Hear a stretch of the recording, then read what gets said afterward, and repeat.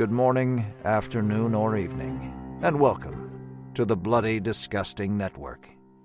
The following show is just horrifying. Beware.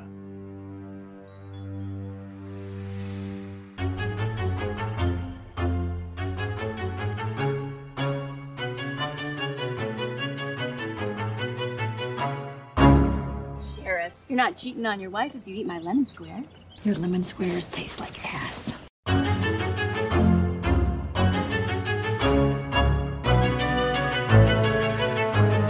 And welcome back to Horror Queers. We're talking Doing It for the Lulz. We're talking one iconic long take. And we're talking Joel McHale's Daddy. And I'm Joe. And I'm Trace. And I'm not a bitch, I'm a feminist.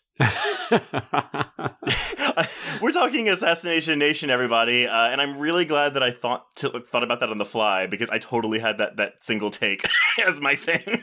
Oh my god, yeah, because it's everything. I love it. I honestly love a lot of things about this movie, but I am going to use this opportunity to remind everyone just content warnings for pretty much anything you can think of. This movie has been deemed very, very offensive and or triggering by lots of people. So if you haven't seen it, it goes there. It goes there in a lot of ways. Yeah, it's like a modern day exploitation film by way of Heathers almost. Yeah, it's funny. I never thought of the Heathers comparison until I started reading reviews, and then everybody references it. And I realized, yeah, it's kind of apt. You know, I think it's just because it's dealing with very sensitive topics in a very loud, angry, satirical way, right? And yeah, it is going to work for you or it is not going to work for you. So, I mean, if you haven't watched this film because you're worried about those content warnings, that's okay. We are hopefully going to walk you through this movie. But also, Joe, this is our 2018 entry into our Underseen and Underrated series, is it not? It is indeed, yeah. This one was a pretty easy pick, even though there's a lot of good contenders this year. This is one of the films I've really been itching to talk about on the podcast for a while. I'm nervous to talk about this film on the podcast, but I will say, I was like, oh, it's probably underrated, but honestly, after looking at the box office results, I think it's underseen. I think it's both, actually.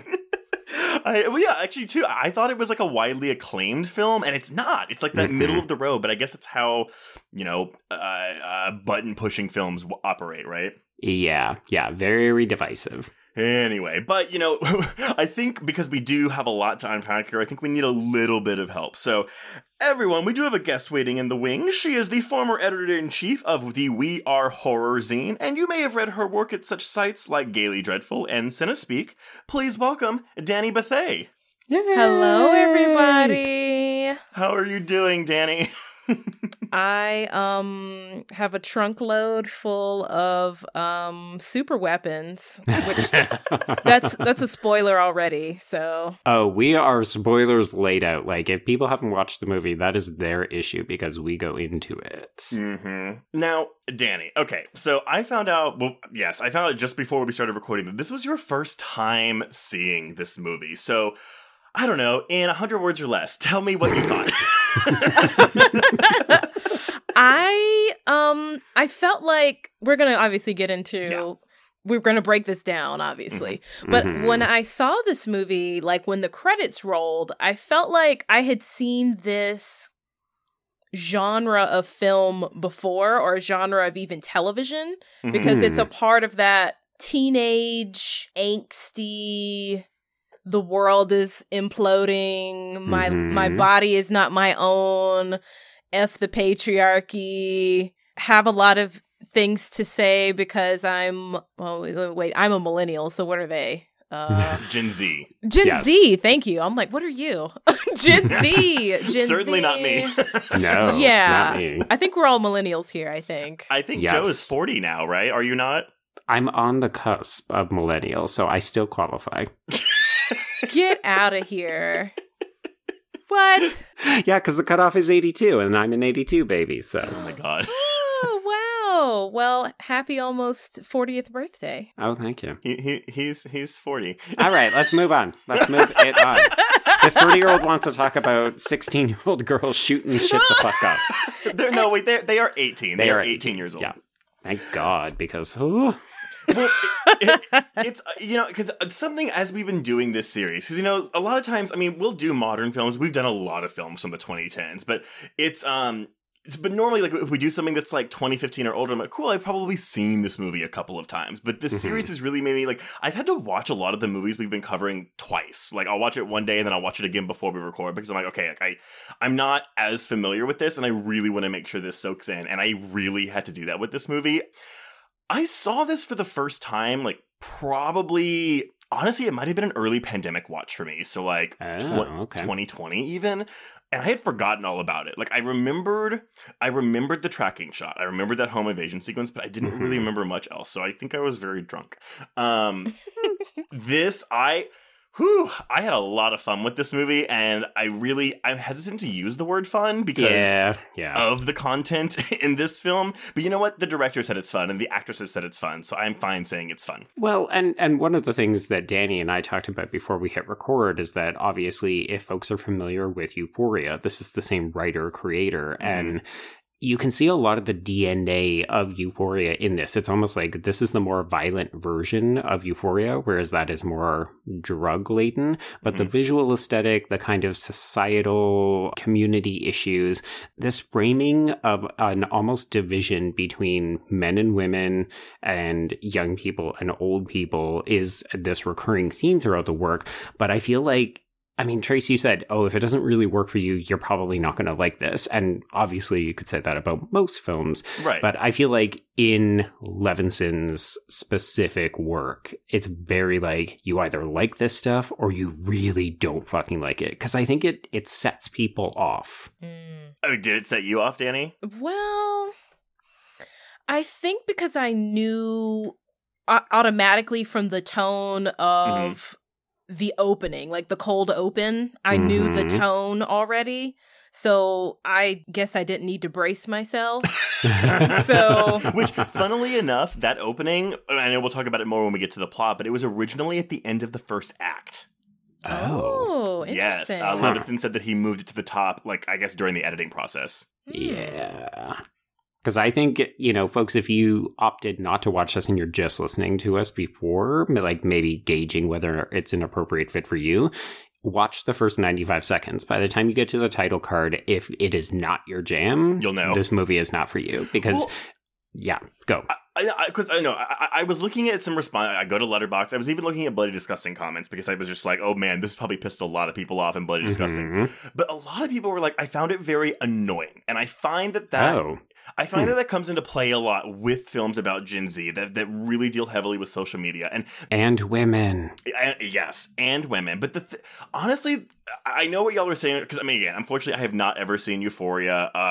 Not for lack of desire, but it's one of those shows where I'm like, I feel like I really need to be in the mood for something this depressing. But oh no. Well, yeah, because you said that. So the tone of this movie, like, is kind of what Euphoria is, and that is shocking to me. I literally thought Euphoria was just a bunch of teenagers doing drugs, and it was really depressing. No, it is like this. Only take out the violent third act and just like have them hanging out at the parties and like fucking more. Well, shit, I might prioritize Euphoria. Yeah, Euphoria is chaotic.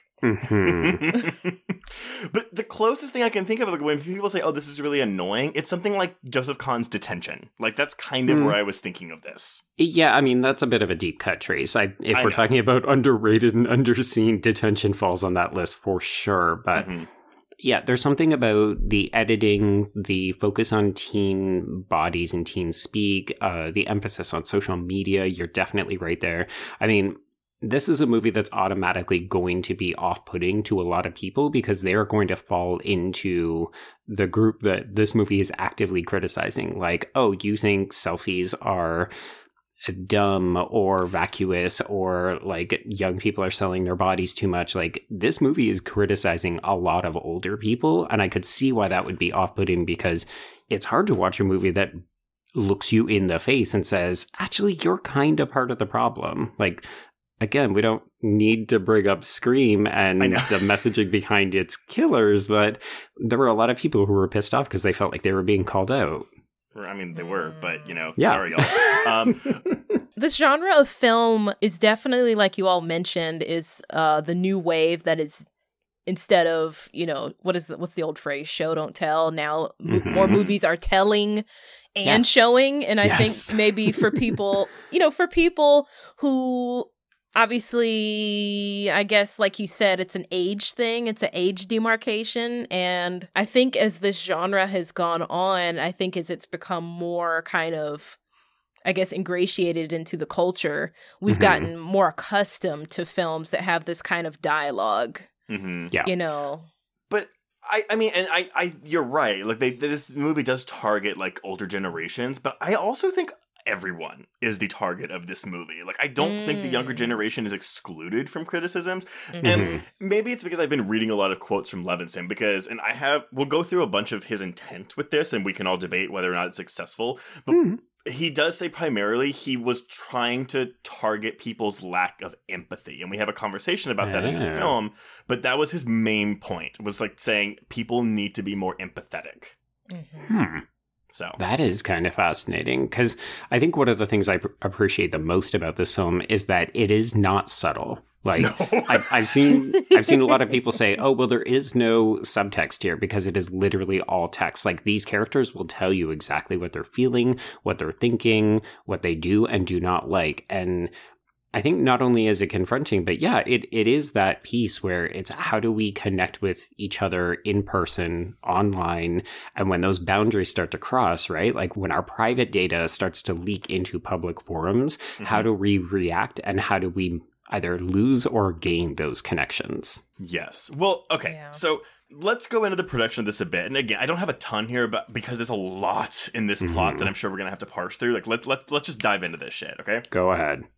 So we've already said Sam Levinson is the creator of Euphoria. I also didn't realize he is the son of filmmaker Barry Levinson, who y'all may know as the director of films like Good Morning Vietnam, Wag the Dog, Disclosure, Sphere, and The Bay. I was going to say, so all political and then... Sphere and The Bay. And then Sphere. Well, the Bay definitely has like an environmental critique to it. So, but you're correct about that. There's no point in me saying that. I just thought it was a fun fact. Levinson's goal, and this is of course Sam now, when writing this film, it was to reflect the madness of the internet. He started writing it 5 days before his wife gave birth to her first child and was really nervous about where America was headed as a country. And this would have been after Donald Trump's election. Yeah, and you can see it. That is baked into the DNA of this movie. But yeah, he's like, there's so much vitriol and rage that's bubbling up, and he wanted to emotionally unpack it and deal with it the only way he knew how, which was as a writer and a filmmaker. And so this is his second feature film. So that's kind of part one. He wants to deal with the internet, but he also wanted to mirror the emotional intensity and volatility of the internet. And honestly, he keeps saying the internet, but to me, I'm just like, it's Twitter. Like, you're doing Twitter. Yeah, I actually saw a couple of people say, oh, this is the first true horror film of the Twitter age. I was like, what does that even mean? But I guess if we really start to think about sound bites and interactions in 140 to 280 characters, right? Well, so here's the description he gives, and tell me what this sounds like to you. He goes, you open up your phone on any morning, you're reading. Here's a story of someone getting shot. Here's a street fight. Here's a cat video. Here's someone singing a song to a dying family member. And that's all in the span of 5 minutes. It's an emotional roller coaster. It's so intense, and it adds up to this dizzying feeling about how do you navigate this world and keep your sanity? So, yeah. I don't know. That's very reflective of the process of watching this film at various times. Yes. Yeah. And the first thing you may note about this film is that it is a film about women, but it is written and directed by a cisgender man. So when describing his process for writing this film, he says, and this quote is a little long, so y'all bear with me and I'll try to leave breaks when I can. Look, as a man writing women that are about a decade younger than me, I can only get so far with a character. I can only get to a certain degree of authenticity. In casting, and I've done this my whole life, it doesn't matter what character it is, but whenever I cast someone, I sit down with them and I begin to discuss life experiences, what they relate to in the character and what they don't relate to, what feels authentic and what doesn't. Then I will always do a rewrite of the script based on those conversations. It makes the character more authentic and in turn the world more authentic. And I think that does kind of play off here. I mean, I feel like, honestly, that's a really good defense to have in this climate when talking about a movie like this that is written and directed by a man. Well, it's consultative, right? Like, I think when we talk about representation, and specifically us as members of the queer community, right? We are either looking for people to give us the opportunity, like, let us do the writing, let us do the directing, blah, blah, blah. If we can't have that, the next best option is what Levinson is describing, right? Like, rewrite things so that they feel more authentic to the people who are actually living that existence. And I mean, we always want to see the first option, but the latter is the next best thing. And you're right, Trace, it is a really good defense because it's hard when you then try to lobby a criticism against this film and the actresses can say, well, actually, I was integral to the development of my character. I had informed consent on how this person was going to act and grow and so on. That's a very good point. And I think it works in that regard, that those moments of like levity and quiet where the main four, right, our main four cast members are together, those moments just felt like so natural and organic and like each person had known each other like their whole lives rather than... Well, it was refreshing to me to watch this, and this is so it is the liveliest I have ever seen Suki Waterhouse.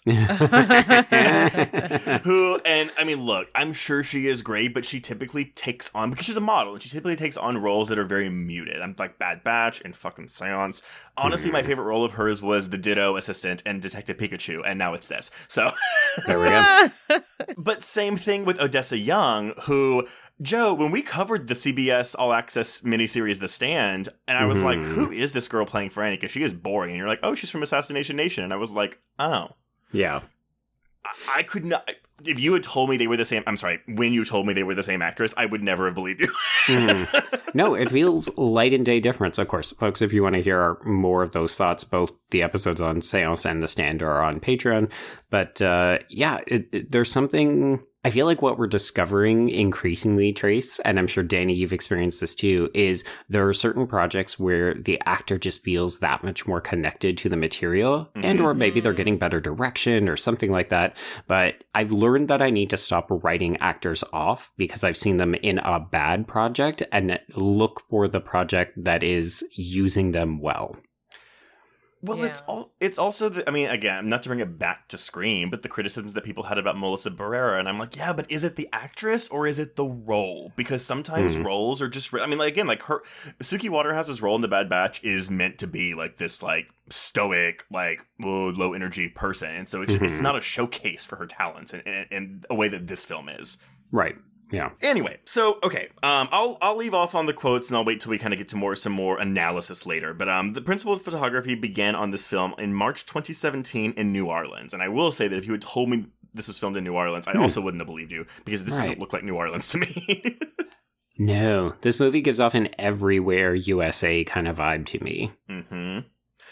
It does have its world premiere at the Sundance Film Festival on January 21st, 2018, and after the premiere, Neon acquired the film rights. AGBO signed a deal with 30 West, a company who acquired a majority stake in Neon, to co-distribute the film. And that's why it's underseen and underrated. Because I love Neon films, but motherfuckers need to figure out their distribution model, because they keep buying amazing movies and then not getting them into anybody's hands. Yeah. So it is released theatrically exactly 8 months later on September 21st, 2018. And it was released alongside films like Eli Roth's The House with the Clock on Its Walls, that sappy movie Life Itself, and Michael Moore's latest documentary, which I did not know existed, Fahrenheit 11/9. Yeah, like I did the same thing. I went hunting to see what else came out September 2018. The only other kind of like high auteur horror was the Nun. I think that came out that September 2018. Yeah, and that movie did gangbusters. It made like 40 million opening weekend, or maybe it was 60 actually. Yeah, I think it was higher, yeah. Well, this movie did poorly, to put it mildly. It was projected to gross around $4 million its opening weekend from about 1,400 theaters, but it ended up debuting to just $1 million, finishing 15th at the box office. making it one of the worst opening weekends for a wide theatrical release of nearly 1,500 theaters. It would go on to gross $2 million in the US and $840,000 in other territories. Yikes. For a worldwide total of $2.9 million, which is less than half of its $7 million production budget. So this was one of the biggest box office bombs of 2018. Oh, man. In its defense, a lot of movies September 2018 were box office bombs. So, you know what? This movie's in good company. Something about that particular month in 2018 was just like, if you weren't the Nun, you weren't getting none. So, oh, that was subtitle for this episode. I mean, I don't even know what to say, right? I definitely didn't see this in theaters, and I don't know why I didn't. I mean, maybe it was because like it just dropped out of theaters after a while. I don't think it was well marketed or distributed. I mean, that theater count is really low for a movie being released in the later 2010s, but it just felt like every time I talked to people about this movie, I'm going to toot my own horn. I was a big early advocate because I got to see it at TIFF. But even then, you know, I walked out and there was a lot of people just saying, who the fuck was that movie for? What was that movie even trying to do? It was so on the nose. So I think it always had an uphill battle, but then it just didn't get anywhere. So people couldn't see it even if they wanted to. I find that interesting. I mean, I get mainstream audiences not flocking to this movie, and I get word of mouth maybe being negative because it is like that. I'm surprised the festival crowd wasn't more embracing of it. I think it's one of those things where if the film is too big and in your face, like the editing style in this movie, I could see people arguing, oh, it's egregious. It's so just over the top ridiculous. Like it doesn't need to be this stylized, as though anything needs to be stylized. But I mean, I look at this and I think of crime films from the 90s, like back when Tarantino was starting to blow up and everybody was doing imitators. Like it has that indie energy vibe to me, which I really gravitate to, but I can understand why other people might find it too exhausting. I mean, it is a kinetic ride. Like this movie is a roller coaster. If there was a better description for it, like it's just it's a ride. Now, what's interesting about this film is I think perhaps it's one of those films that came out, quote unquote, like before its time or before this whole genre, you know, like really kicked off, which is really sad because obviously this was 2018 and this was before the quote unquote, you know, renaissance of this type of film. But well, here's the thing. So because this movie, I mean, we've already discussed it a little bit, but like it's very much a Trump's America type thing. Yes. I think the issue is when you release a movie that is critiquing the current political climate we are living in, people don't want to go see that. Like, I think right now we can look back. I mean, obviously, like, we're not out of it. Like, we're still like in the political turmoil all the time. But I think this is a harder movie to watch when Trump is president. And so I think people were just like, I can't watch that right now. I mean, maybe not everyone, but I feel like that might have been a part of it. I think that, and this is about a year after Me Too is really starting to gain movement. Because to me, this is like a two-hander, right? One is it's very much about a politicized conservative vibe that's going on in the country, like a puritanical hypocrisy. And then there's also the like way that we treat and don't believe women. And it's also a teen film, which is already going to be off-putting to a lot of people. I've talked a couple of times about how older people just don't like teen films and particularly teen girls. And yeah, so like we're living through two different political movements, maybe, which no one is ready to talk about at the time.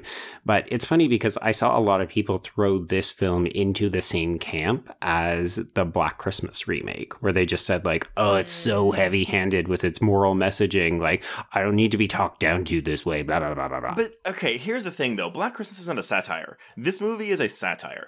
And I saw so many people that were like, oh, this really isn't very believable. Like no one would do this. I'm like, yeah, but... To which I say, give it 2 years. Give it 2 years. I know. 2 years after this, you know, the January 6th insurrection would happen. But at the same time, even if that wasn't the case, because I mean, again, do I believe that a town would do this? Like, not really, but it's like a heightened world. Like, this is satire. It's not meant to be hyper realistic. If anything, it's like elevated realism.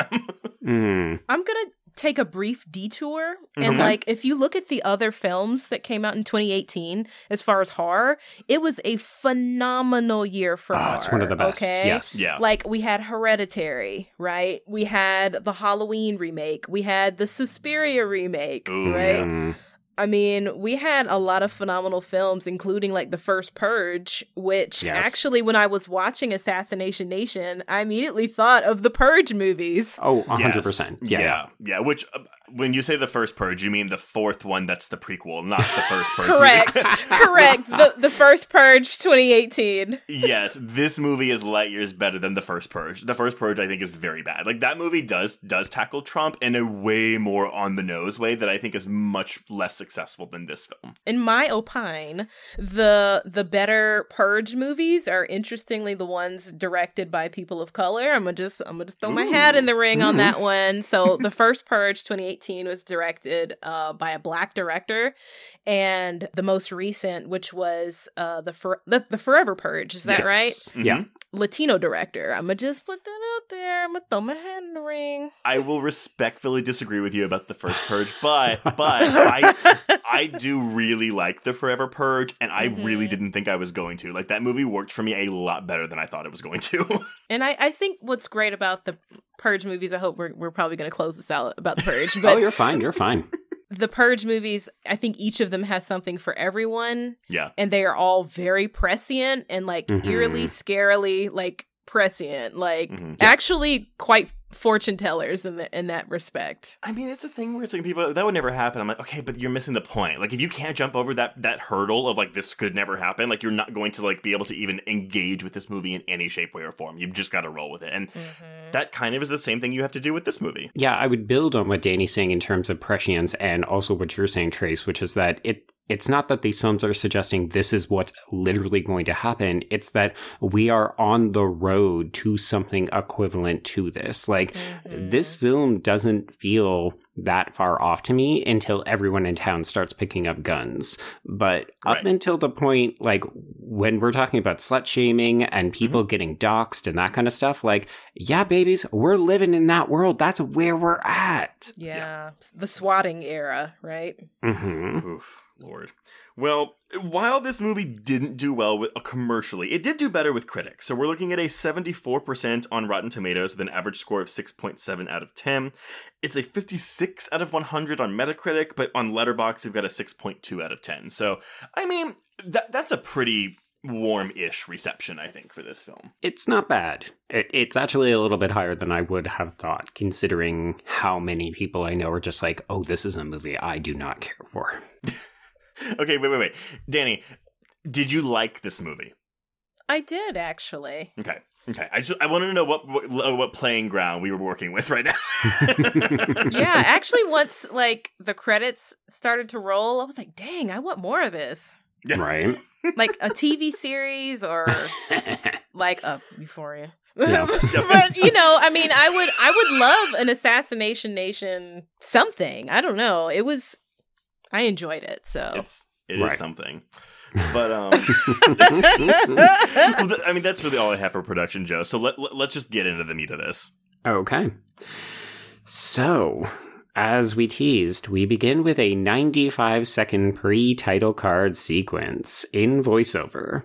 Lily Coulson, played by Odessa Young, tells us, "This is the story of how my town, Salem, lost its motherfucking mind."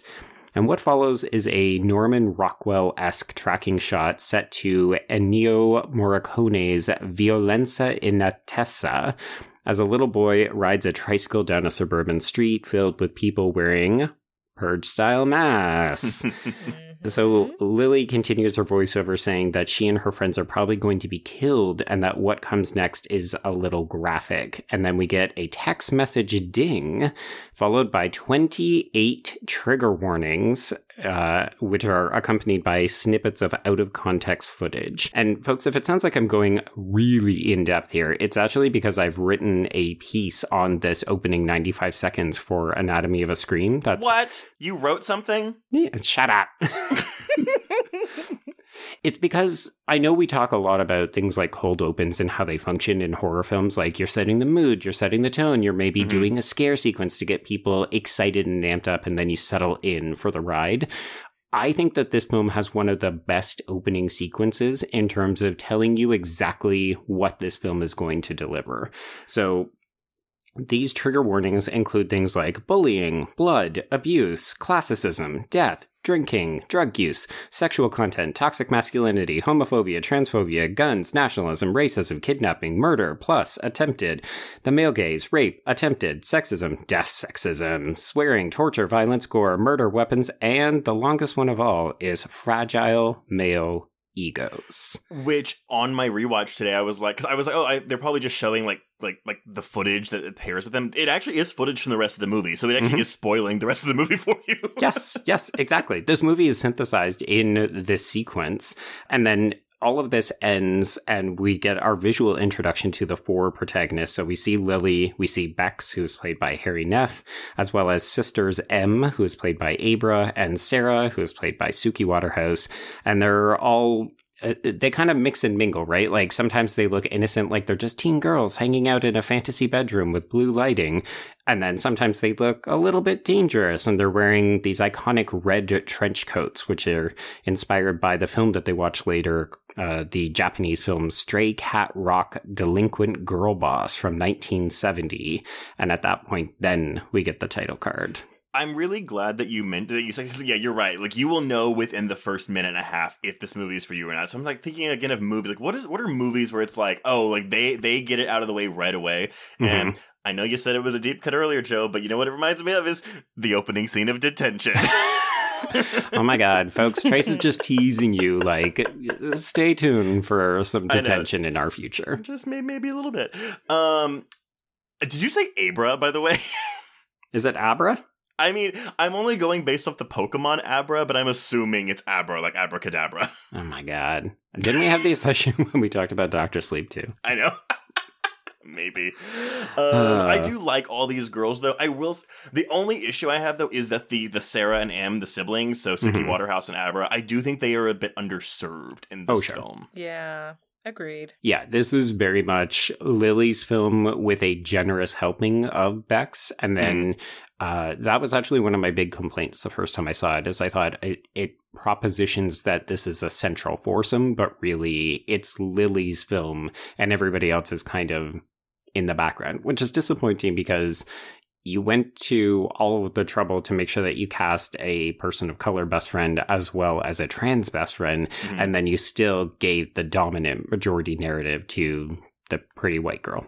Yeah. I mean, Odessa Young is fantastic in this role, though. Oh, yeah. She is giving a performance. It's great. Yeah, you'd never know she was Australian. You'd never know. Oh my God, Dani! Love it. I'm a person of many talents, what can I say? And cutting a bitch up is one of them. Okay, so that's our primer. We got this title card, and we start the film off, just in case you were like, well, okay, that wasn't... I'm on this movie's vibe, whatever, let's settle in. No, the very first scene that we see is Lily being sexually gagged and videotaped by her boyfriend, Mark, who is played by Bill Skarsgård. And then Lily regrets showing us that, so she says, no, just skip over that. And then we follow her as she has a brief interaction with her former babysitting client, Nick Mathers, who is played by Joel McHale. Playing against type, and it's awesome. Yeah, this reminded me of something, and I couldn't quite put my finger on it, but I do love this idea of people who we naturally associate with feel-good characters showing up and then just being absolute garbage or total pricks. Like, we talked a lot about, the Courtney Cox, Gale Weathers combination, but I do feel like there's a bunch of men who like to do this. Like, I guess I'm thinking of the Promising Young Women guys and so on. Yeah. So Nick Mathers lives across the street from M and Sarah, so that is actually where Lily is going. And as she goes inside, she gets a text message from Daddy. And we're not supposed to know that this is the Joel McHale character. Spoilers. They're one and the same. But for the majority of the first half of the film, Lily will just get these very sexually suggestive messages from Daddy. I mean, I don't know. Do you think it's supposed to be a reveal that he's Daddy? I didn't clock it until nearly when they reveal it in the film the first time I watched it, but then when you rewatch it knowing what you know, you're like, oh, yes. Yeah. Like, she just interacted with him and then turned around and walked away, and he's like, I want to fuck you real bad. Maybe it's just my, like, intuition as a film goer. Like, scenes usually don't happen in film, in a movie unless it's gonna like come up later, or and it was also just really awkward. So I was like, oh, there's something happened Chekhov's between Daddy. So either something, I was like, okay, either something happened with the dad, something happened with the child, like something happened. Oh, because her bullshit excuse of, oh, well, I need to prepare for, university or college prep and that kind of stuff. You're like, what? It's a babysitting gig. This is not that demanding. Yeah, you can study while you watch the baby. The baby's on the tablet or the phone or whatever. Yeah, you're clearly adept at social media. Just give that child a cell phone and like off you go. So she goes inside, and this is where we learn that Bex is exchanging texts with Diamond, who is played by Dani Ramirez, and he is described as the Latino Tom Cruise. Yeah? I mean, he just looks like a super hot dude, but apparently he's got a big dick, because of course we do get a gray sweatpants comment. I will say, I mean, like, I know there have been mainstream releases that have dealt with transgender characters and stuff before, but the way, I mean, and of course, Bex's storyline does obviously go into some very transphobic places. Right. But I do applaud this movie for having, I mean, again, like the sex scene we get with her and Diamond, I'm like, I am shocked that this is in this movie, because it's just not something you see in mainstream releases very often, or ever. Yeah, I remember knowing that Harry Neff was a trans woman before I went into this, because it seemed like it was that kind of film, right? Like, I actually saw one reviewer say that this is the liberal meme of like the future that we all envision, where it's like, oh, we've got sexually active, progressive women feminists, including a person of color and a trans friend. And you're like, okay, sure, that's a little bit dismissive, but, kind of case in point, right? It's actually not an invalid point. But I don't know. I guess I'm just used to teenage characters not being super sexual in this manner, and then also not actually giving any sexual agency to a trans character. Right. I was delightfully, just like, it was just a delight to have, a trans character in a film, and the love interest doesn't like misgender them. I don't recall Diamond like specifically or explicitly saying any like transphobic slurs, but I do know he was obviously pressured and swept up into the literal lynch mob. We're gonna get there, but Well, but I mean, the only thing is, so the sex scene was like, okay, like, yay, I'm glad this is here, but unfortunately, it does end very sadly, right? Yes, because it does. Because he says, "Don't tell anyone," and I'm sure that probably comes. I wouldn't be surprised if that comes from Harry Neff's, like, if it maybe is a real story that she's dealt with before. Yeah, like, now that was the part that I was like, damn. I was like, oh, like we were almost there, but it was like so sad and so like true to life that you know, I love you, but I can't be seen with you. Like, I have to closet you. So, and I love that the film. I'm sorry. We're not even at. We're not quite there yet, but we can talk about it. No, well, I at least love, and I know it's like, I love that the film gives Bex this moment to, like, we watch her cry for a good, like, 15 seconds after Diamond leaves. So I love that the film, I mean, it is clear that the film has empathy for Bex. Oh, yeah. I mean, I complain that this is Lily's story, but I do think that Bex is a strong supporting character / like kind of co-protagonist. And the film is very interested in giving her own agency, her own kind of storyline. It does definitely delve into, like, you could argue fairly easily that Bex gets the worst treatment of all. I mean, obviously, Em and Sarah's mom is murdered, and that's pretty fucking upsetting, but they are not singled out for lynching, as Dani suggested. I guess since we're talking about it, maybe I'll bring in a piece that Harmony Colangelo wrote called Assassination and the Transgender Gaze. And Harmony talks about, a range of different issues in terms of why she likes this movie and what she thinks it's doing a little bit differently. But specifically about this scene, she mentions Diamond gets to walk away from whatever shame being associated with trans and queer topics would mean socially and gets to hide away in his simple pre-information leak life. It's unfair and it sucks that he can essentially wash his hands of their interaction if he so chooses, but that is how life works. It's not how it should be, and the emphasis is hers, but this is how it is and how it has always been. He has that privilege. Yeah, we hate to see it, right? Well, but also, Dani, even you mentioning, like, oh, he doesn't misgender her or anything. This is also a movie, and we'll talk about this, I'm sure, when we get to Principal Terrell, but the people that are attacking Terrell in the press conference and then during the lynching scene, there aren't any N-words that are dropped, and there is no misgendering done by the people that are attacking these, which I thought, it has to have been a deliberate choice, and I think it's it's a very interesting choice. Yeah, I was actually really surprised by that. Like, I was waiting, like, any second for that to just, like, start flying. I was like, because I had my subtitles on, so I was like, oh boy. Well, the only use of the T slur is done by the women in the film. It's not done by any of the antagonists. Right. Yeah. Now that's interesting. Yeah, that's another thing to, like, get into how trans misogyny operates in, like, women's spaces as well. Like, like we're all in this swirling nexus of crap, trying to unlearn so much of this toxicity that obviously we've learned from elder generations, and we're, like, pushing back. Like, each generation is, like, pushing back against, like, just, like, seeing people's full humanity, and like why be ignorant anymore. I'm like, we're in the 2020s. I'm like, well, it's interesting that you say that, Dani, because Trace and I have had a number of conversations about appropriating or reappropriating harmful words, right? Like, I have a very negative reaction to the F slur. Like, I don't use it to refer to myself or any of my friends because I don't think that we've reached the level where it doesn't still have that negative stigma connotation to it. And I don't know, like, I can't speak for members of the trans community, but I don't know. I get the impression the T slur hasn't been appropriated either, but maybe it's an individual case-by-case basis. No, it's because I when we started this podcast, Joe, I was very much on your same page about the F slur. In the 3 years since we've started, I've actually saying I came around to it sounds really, really bad.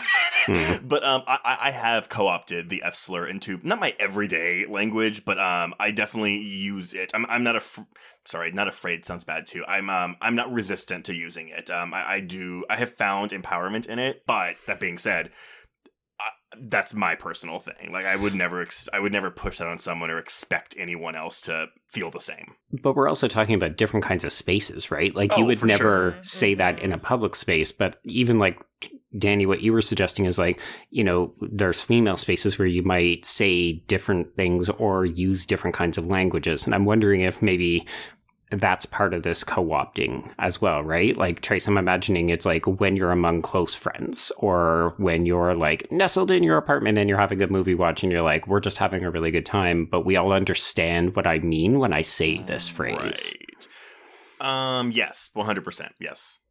Yeah. I that's very important too, which is actually what I really loved about, which is why I wish, like you mentioned, Abra and Sarah had been more incorporated into the story, because obviously they were like lock and key friends, like arm in arm, chain link friends. So it would have been really nice to maybe get an additional scene somewhere, or, maybe even a little bit longer stretched out scene where, like you mentioned, like, they're just talking, they're kind of exploring, like you're talking about, the power dynamics that, by being friends, by being in community with each other, right, would afford you, like, as friends and as family. Because I'm going to just, like, yeah, I think they're all family, in my opinion.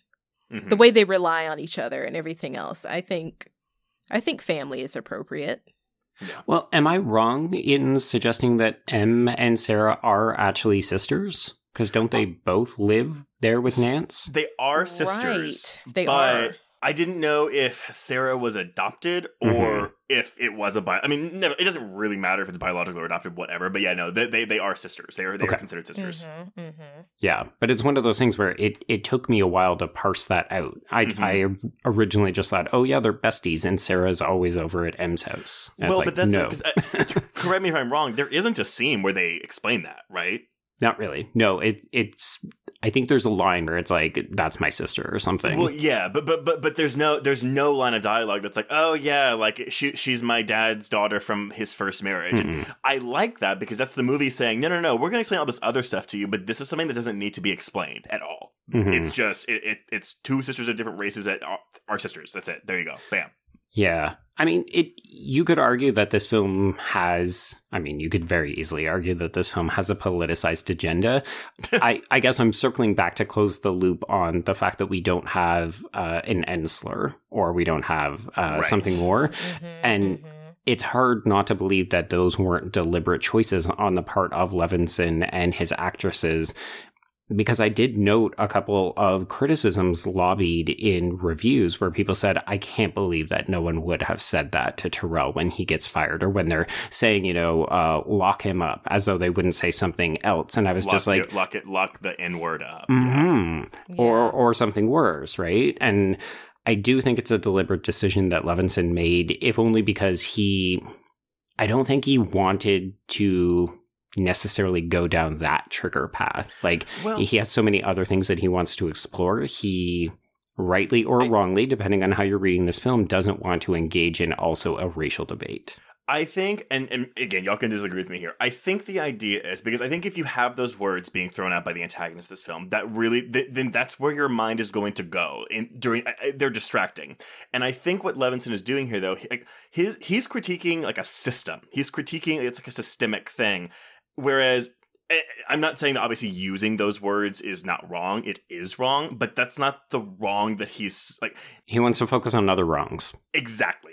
He's like, focusing on that is not going to help solve the problem. We need to address the actual deep-seated issues here outside of just what words people say. Yeah, I'm not going to lie. There's also certain things where if you say it in a film, you will never be able to get me to relate to a character. And I think even some of the antagonists of this film, like the homophobic jock Johnny. Football player Johnny, even the girls themselves, they really don't have empathy for Mayor Bartlett after he dies by suicide.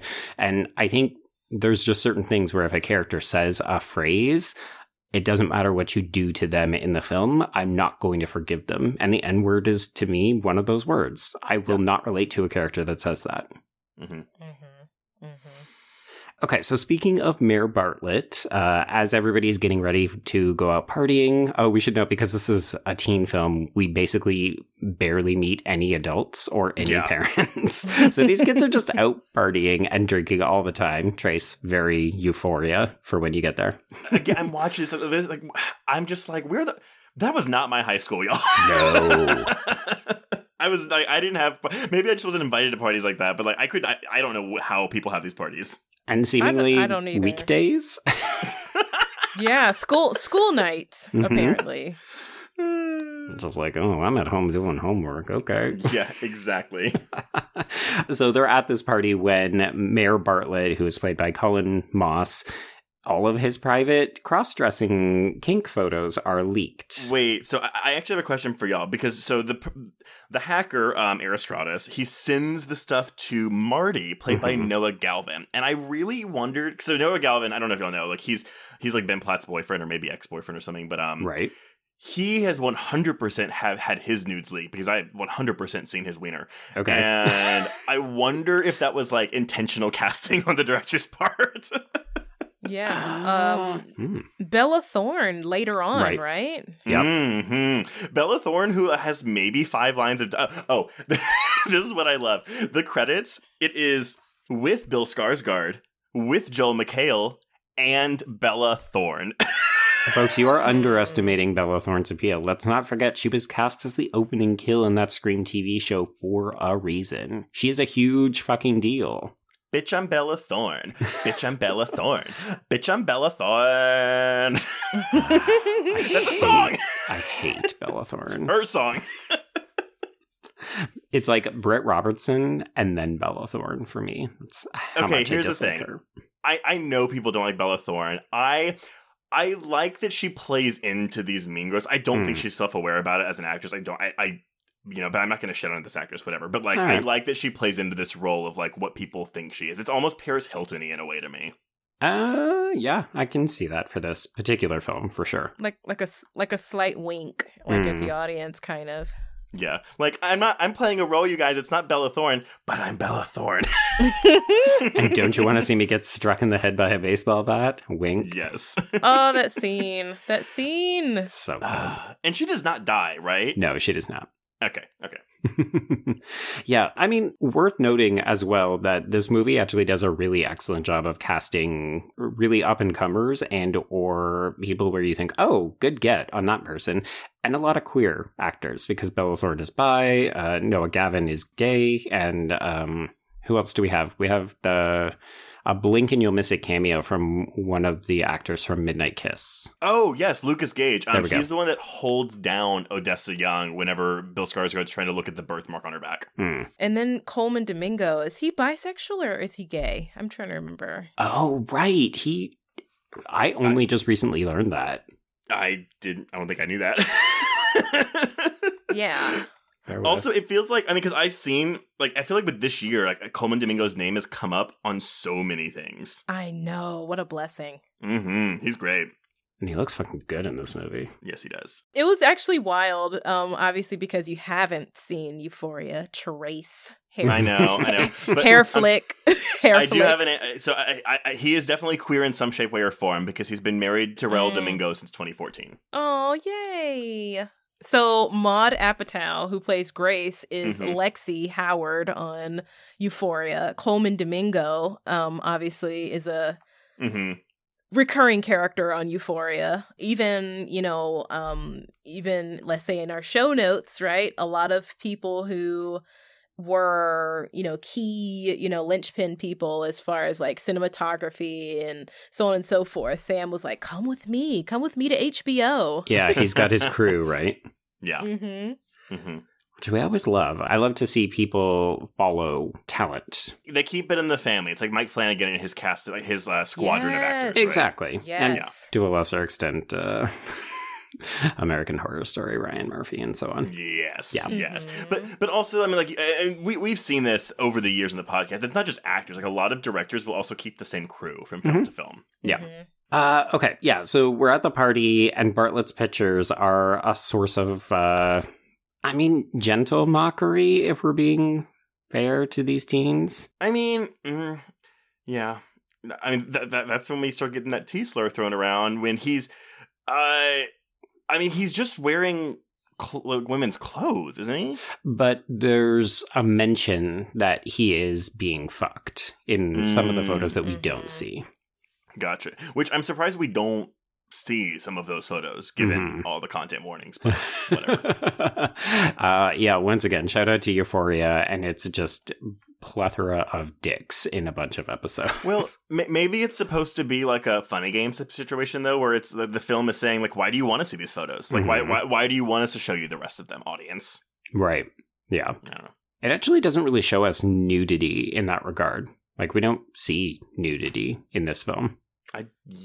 Yeah, you're right. So Em and Bex put on a show because, of course, Bex is trying to court Diamond, and Lily ends up fighting with Mark, and they're basically just not a very good couple at the best of times. He is clearly misusing/abusing her, and we get the return of voiceover, and this is the sort of first glimpse that there's a lot more going on to Lily than meets the surface. Like, we see her, she's a pretty girl, she's posting for photos, she's saying kind of like glib, very shallow things to her friends, but her interior monologue is like, oh, you have to be appreciative of what you've got because it's all going to fall apart and people expect you to lie. And if you're not their perfect, pretty princess, then, you know, what are you? So it's like, oh, she's very smart and wise, but she's keeping it all to herself. Mm-hmm.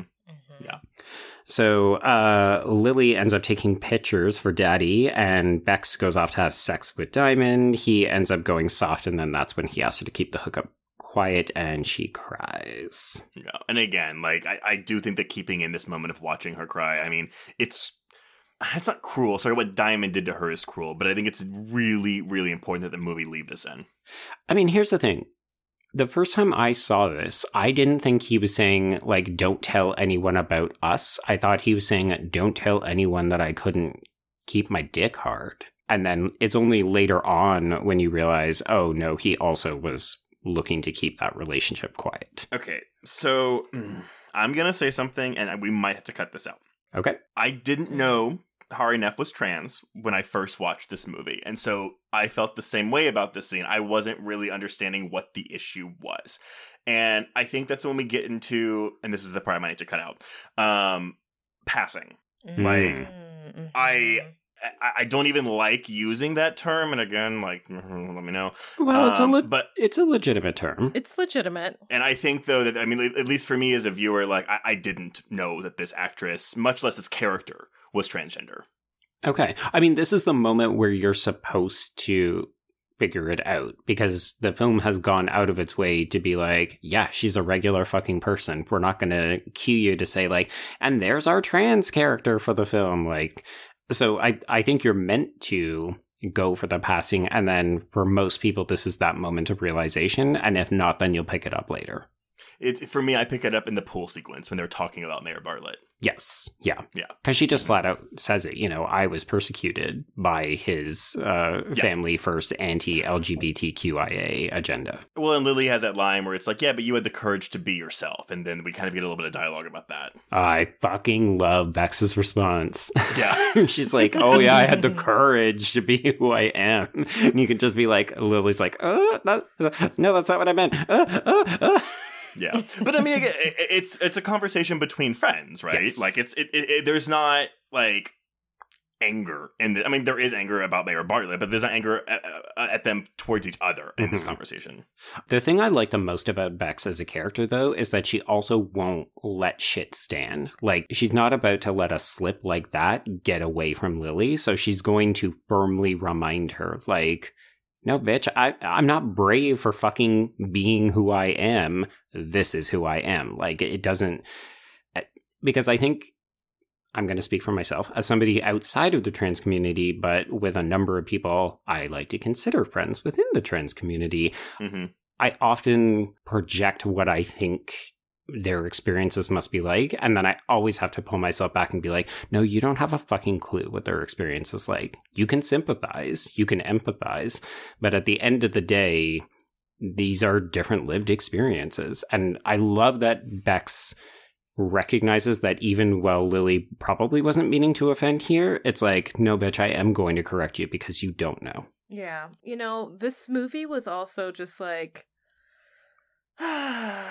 so I identify as non-binary. Obviously, that's like a part of the trans family, right? Mm-hmm. So some non-binary people are trans. Some people identify with one versus the other.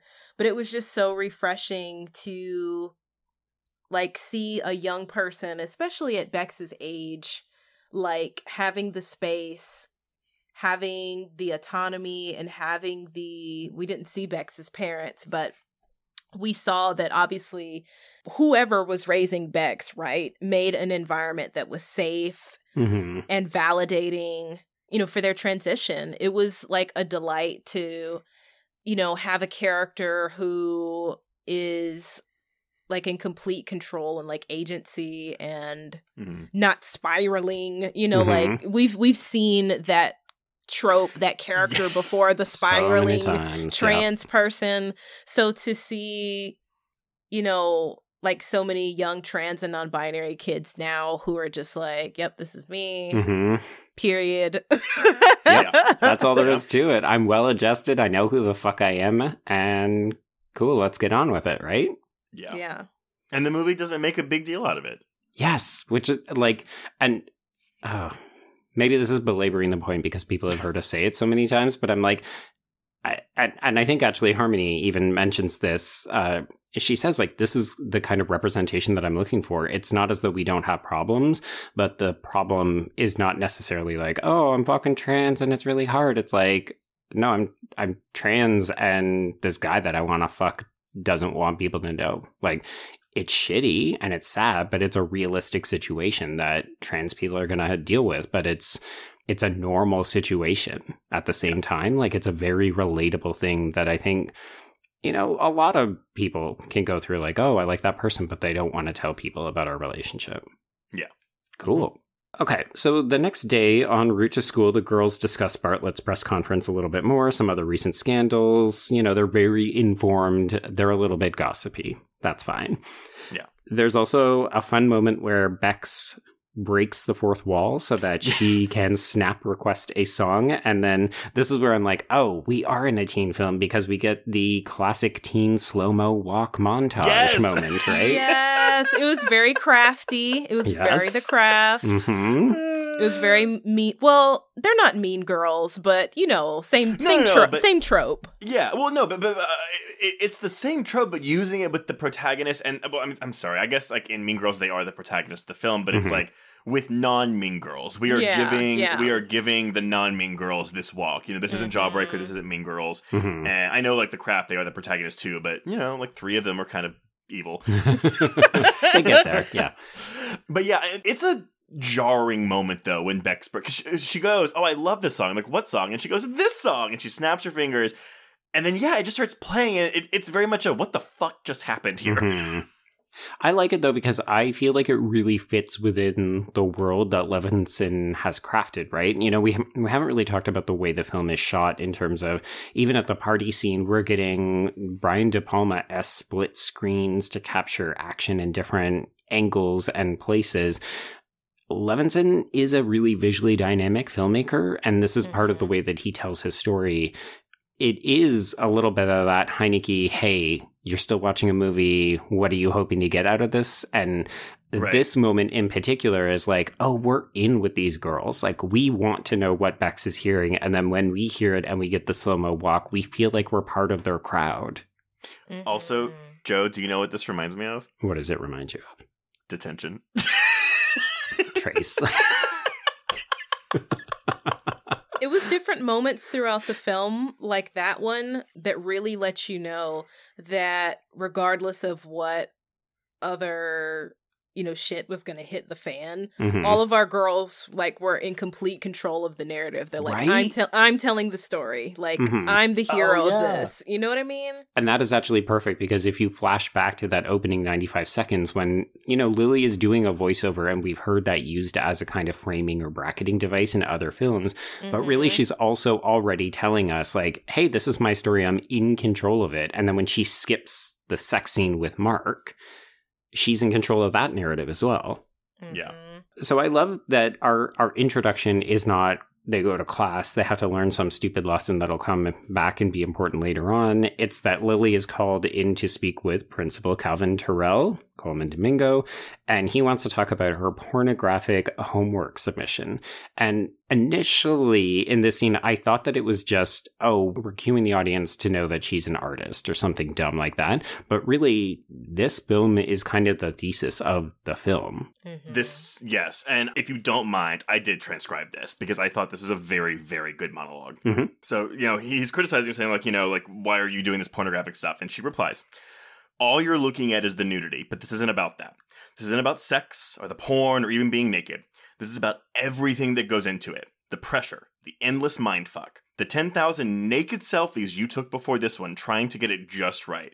Trying to make sure the light hides your left nipple because it's slightly inverted or it's smaller or maybe your labia is too big. But if you pull your pelvic bone up and bend to the left slightly in the low light setting, then you'll be beautiful. Hashtag flawless. Body confident. But it's all one big lie you can never be, because nobody's flawless, and all it takes is one fucking asshole to remind you of that. One guy to say lol or she's nasty, and you're right back to square one.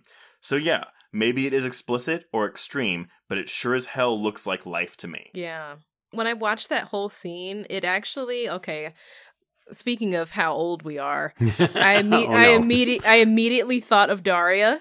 Oh, yeah. The scene, or at least the moment where Daria's friend Jane had made a really beautiful painting of a girl looking, prettily out of a window, and then the text that Daria had put with the framing of the picture was like, she's a winner, like she couldn't be happier or be thinner, and then like she goes home and like vomits up dinner. So like the juxtaposition of the art and the text. So what the principal wanted to do in the episode was that they wanted to strip the text and just keep the pretty image. Of course. Yeah. So like in the scene in the movie, I was like, oh, flashback.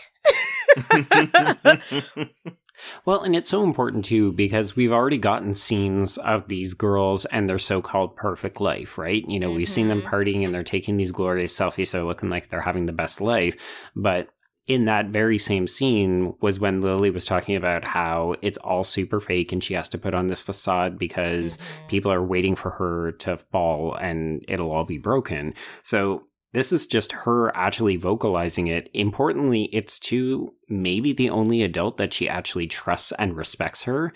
It's another opportunity for the movie to showcase Lily is smart. And this adult figure, who seems very rational, very put together, is telling us and her she can go to whatever school she wants. She's got a good head on her shoulders.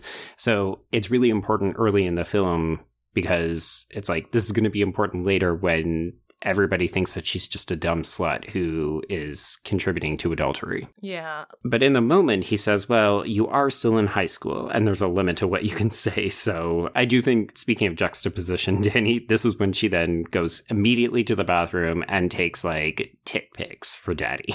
Right. That part, like... Ooh, that was a thread in the movie that I wish had gotten kind of explored a little bit more, because obviously you saw her relationship with the father in her household, and then obviously this dominant, submissive relationship that she's built with this man across the street or diagonal or whatever. It's very like, there's something psychological going on here. Well, it's also, I don't know, maybe kinky is the right word for it, but like, cause like the text he sends her during this exchange is "Go back to class, you delinquent slut." Yeah. So. Which is funny, right? Because he's criticizing, or he's playing into the academic insecurity / like, well, you're stupid. And also he's equating that with sexual availability, which is like the opposite of what we just found her to be, right? She is not a delinquent and she is not a slut. But that's okay. I mean, she can't be both, to be fair. Well, no, but that's also like part of, again, when it comes to sex and kink play, like, I'm not speaking for everyone here, but like, sometimes you'll have people that are very dominant and controlling in their day-to-day life. So in the bedroom, they like to be very submissive and vice versa. So this kind of plays into that dynamic for me. Right. Yeah. And obviously, Mr. Nick Mathers doesn't know how to play because, like, there wasn't a lot of consent. There wasn't any safe wording. There wasn't any color or traffic lights. So it's very just one-sided. Well, and they haven't been physical with each other yet, have they?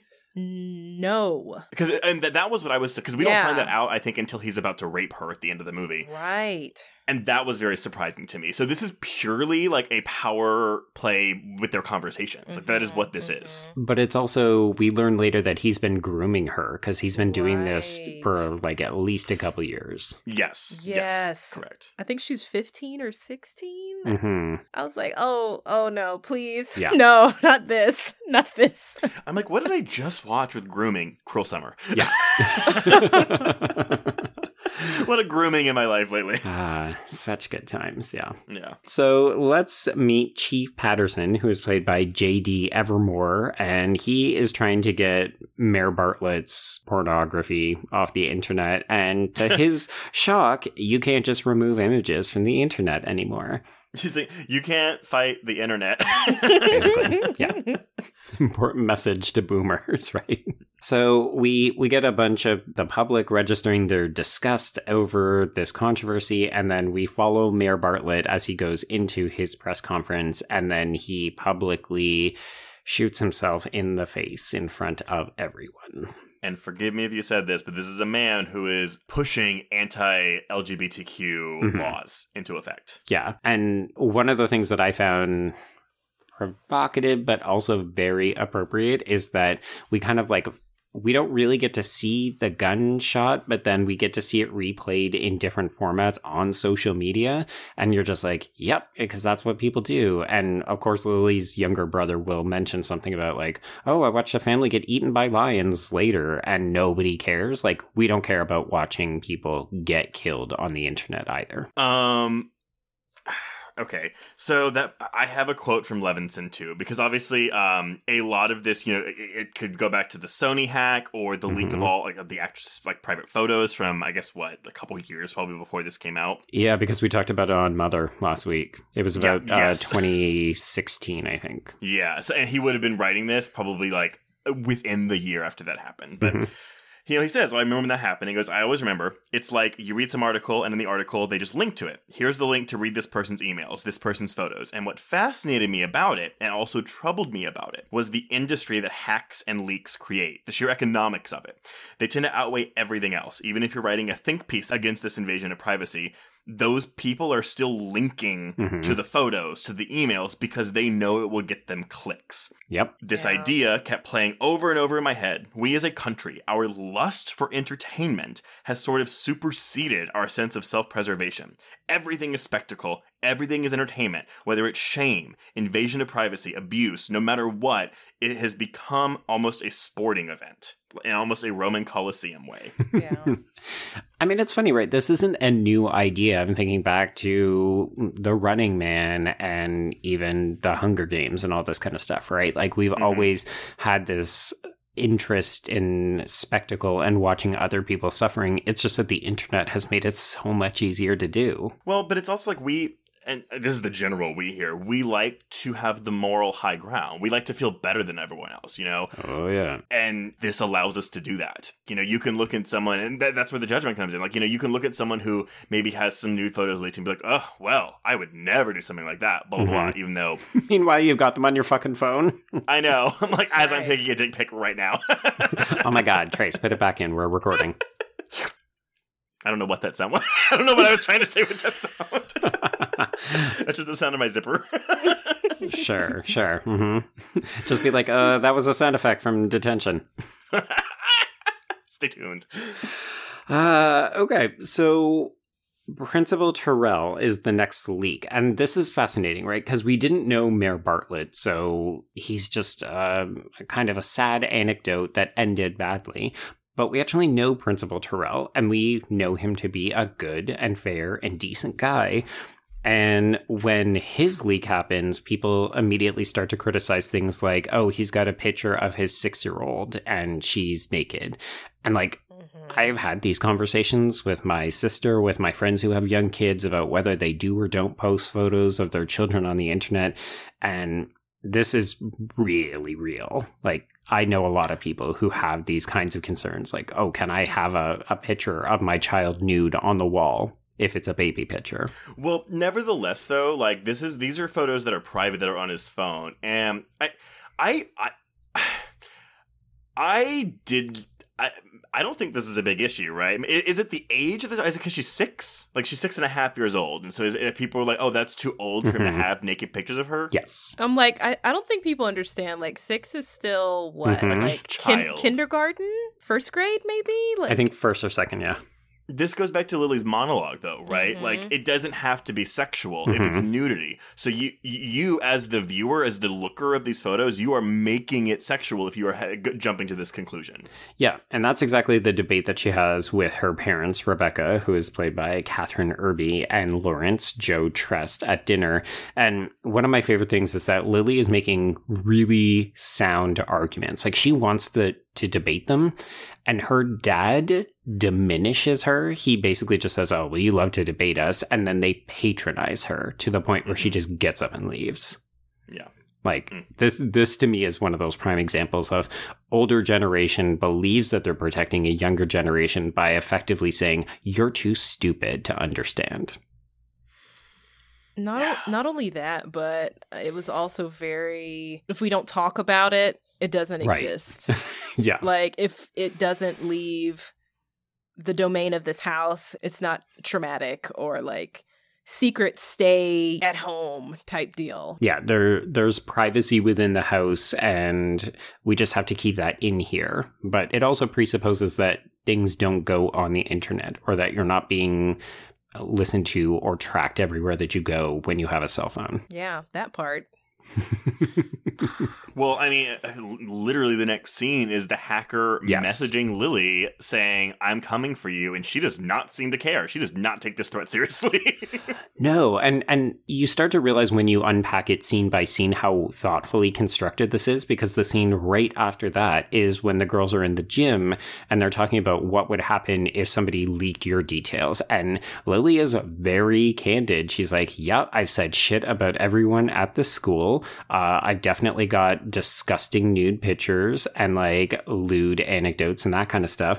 And then this is when Regan, the Bella Thorne character, comes in with Grace, played by Maud Apatow. And I love that the contrast here is Regan, and I said deluded, that's my choice of words, because she's just like, oh, well, there's two kinds of people, right? There's the people who have accepted that privacy is dead, and then there's old people. And then she goes on to talk about how she basically exploits men's interest in her as a young, hot, attractive girl so that she can get shit off of her Amazon wish list. And then they all laugh at her because they're just like, oh, God, you think you're changing the world. I mean, she's also sitting there like, I have no sympathy for people that get hacked. And it's like, it's not their fault. And I will tell y'all one thing, too. It's like whenever Reagan's stuff gets leaked, and it's like, okay, cool, so you're getting a folder, and then it's like, here's emails, here's text, here's whatever. But then, like, you open each one of those, and there's, like, hundreds of things. And I'm like, who has the time to go through all of these things? Yeah. It was like watching the burn book, you know, like spiral out of control. Yes. Well, it's like, look, what would have been helpful is if Aristotle was like, hey, I read all of this shit for you, but I cherry-picked the good tidbits. That would have been very helpful, Mr. Hacker. No. Ain't nobody got time for that. He's like, here, take it all. So unlike the burn book where it's literally just, oh, you know, this girl is a fugly slut. It's like, oh, God, I gotta parse through thousands of pictures to find the fugly slut comment. Come on. It's like in Dragon Tattoo when she's going through that fucking record room, and I'm like, that is way too much shit. Nah. Like, I don't have the time. But you know what? Maybe that's the critique, right? These people are bored in suburbia, and they do have the time to read through everyone's things. Well, that, and you're most interested in finding something, right? Like, it really doesn't even matter.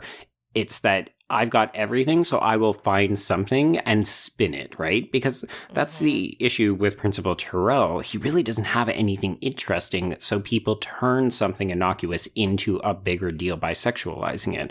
I mean, I get the impression with Regan it was probably pretty easy to find something, and with Lily it was probably pretty easy to find, but that's also because they fall into that category of, well, privacy is dead. Like, if my shit gets leaked, people are just going to know everything, because I'm online all the time. So this is when Principal Terrell goes into his very combative press conference. I love that the lighting and the staging is exactly the same as when the mayor went in. So I'm already dreading there's going to be something awful. And when he refuses to resign, this is when the crowd begins to chant, "Lock him up." And if you didn't know that the film was being very direct and not subtle, this is pretty obvious. Very much so. And this is the last time we see him, isn't it? It is, yes. So we will see his house get vandalized, and we will also see this scene intercut with the kids partying because they don't care about Terrell because they're living their own lives. And this is the most upsetting thing, though, right? Because it really, out of everyone, not to say like he's the most innocent out of everyone that gets their photos leaked, but like he really did nothing wrong. Like this is, and that's also too where I kind of, I mean, we can talk about like, you know, consequences culture, cancel culture, whatever you want, but like this really feels like. This feels like the most like Twitter to me, where it's like, and obviously, you know, there are things that are worth people getting upset about, things people piling on for people saying shitty things. But like, this really feels like, again, one person made a big deal out of this picture, and this man didn't deserve this for these fucking pictures, you know? Yeah. It's very sad, obviously. It was brief, but like, to see, you know, Lily still like try to reach out to him and be like, how are you? And like checking in, and the fact that, you know, once, you know, his life is blown up like this, you know, obviously he took the executive decision, like, don't interact with any of the students. Right. Don't, you know, make this an even bigger issue. Just like keep my head down and like keep moving. Do you think it would have been an issue if he wasn't working with children? Oh. Like, do you think people would have cared, like, if he was a car salesman in this movie, you know? I wonder if that's the sticking point. And again, not that it's defensible either way, but like, if it's like, you are working with our children, you have these naked pictures of your 6-year-old daughter, pedophile. Right. I think it was honestly an escalation of what happened to the mayor, because obviously the mayor's situation was this, you know, sexual proclivity, and now it's the principal's sexual proclivity. So it was like a rant. It was literally like, who in the community is, you know, I guess we're a quote unquote conservative community. Like, who else in the community? Well, I mean, but there's a reason this town is named Salem, right? Like, everyone is riled up over the mayor, and so they still have their emotions running high. So while I do truly believe that in a normal circumstance, like, people would not bat an eye at these photos, it's this mob mentality. They're already riled up. So who can we go after next? Yeah. And it's this guy. Yeah. Oh, sure. Because this is the story of a witch hunt, and I'm not going to pass judgment as the neighbor to the north, but Americans really have fucking issues with sex. Oh, yeah. For sure. It makes sense that, you know, they would zero in on things. I do wonder if you stumbled on something, Trace, with the fact that, yeah, they may not have focused on this if he wasn't working with students.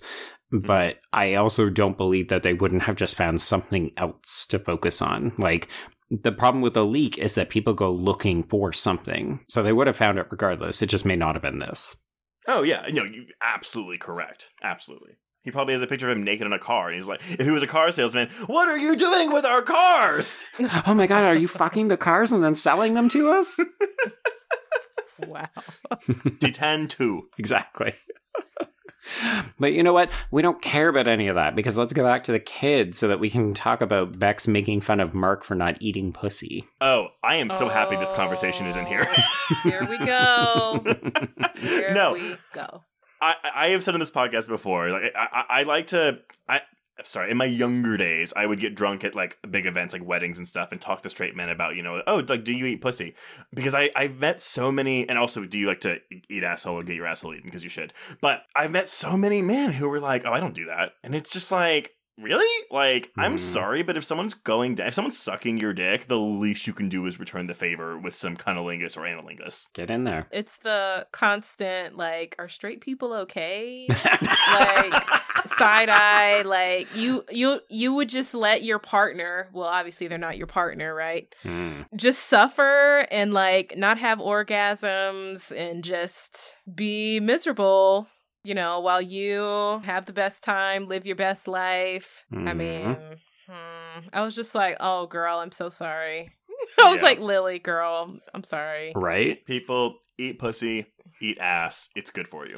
And it's good for your partner. There you go. Yeah.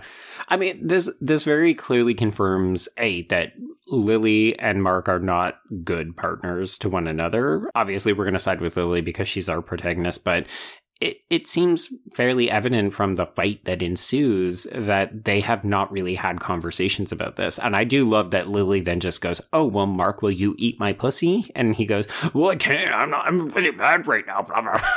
You're just like, okay, dude, sure, whatever. But I did like the way that this is contrasted with her voiceover as they're having this fight. And he's really being a fucking asshole and demeaning her with all these slurs. I'm having flashbacks to last week when we were talking about Jennifer Lawrence's meltdown at the end of Mother.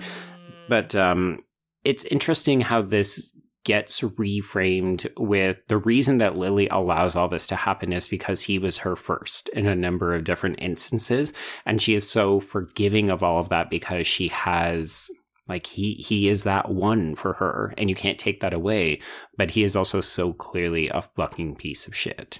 Oh, he sucks. Yeah. And, you know, good on Bill Skarsgård for taking this role, because there is no humanity in this character. Like, he is just a piece of shit.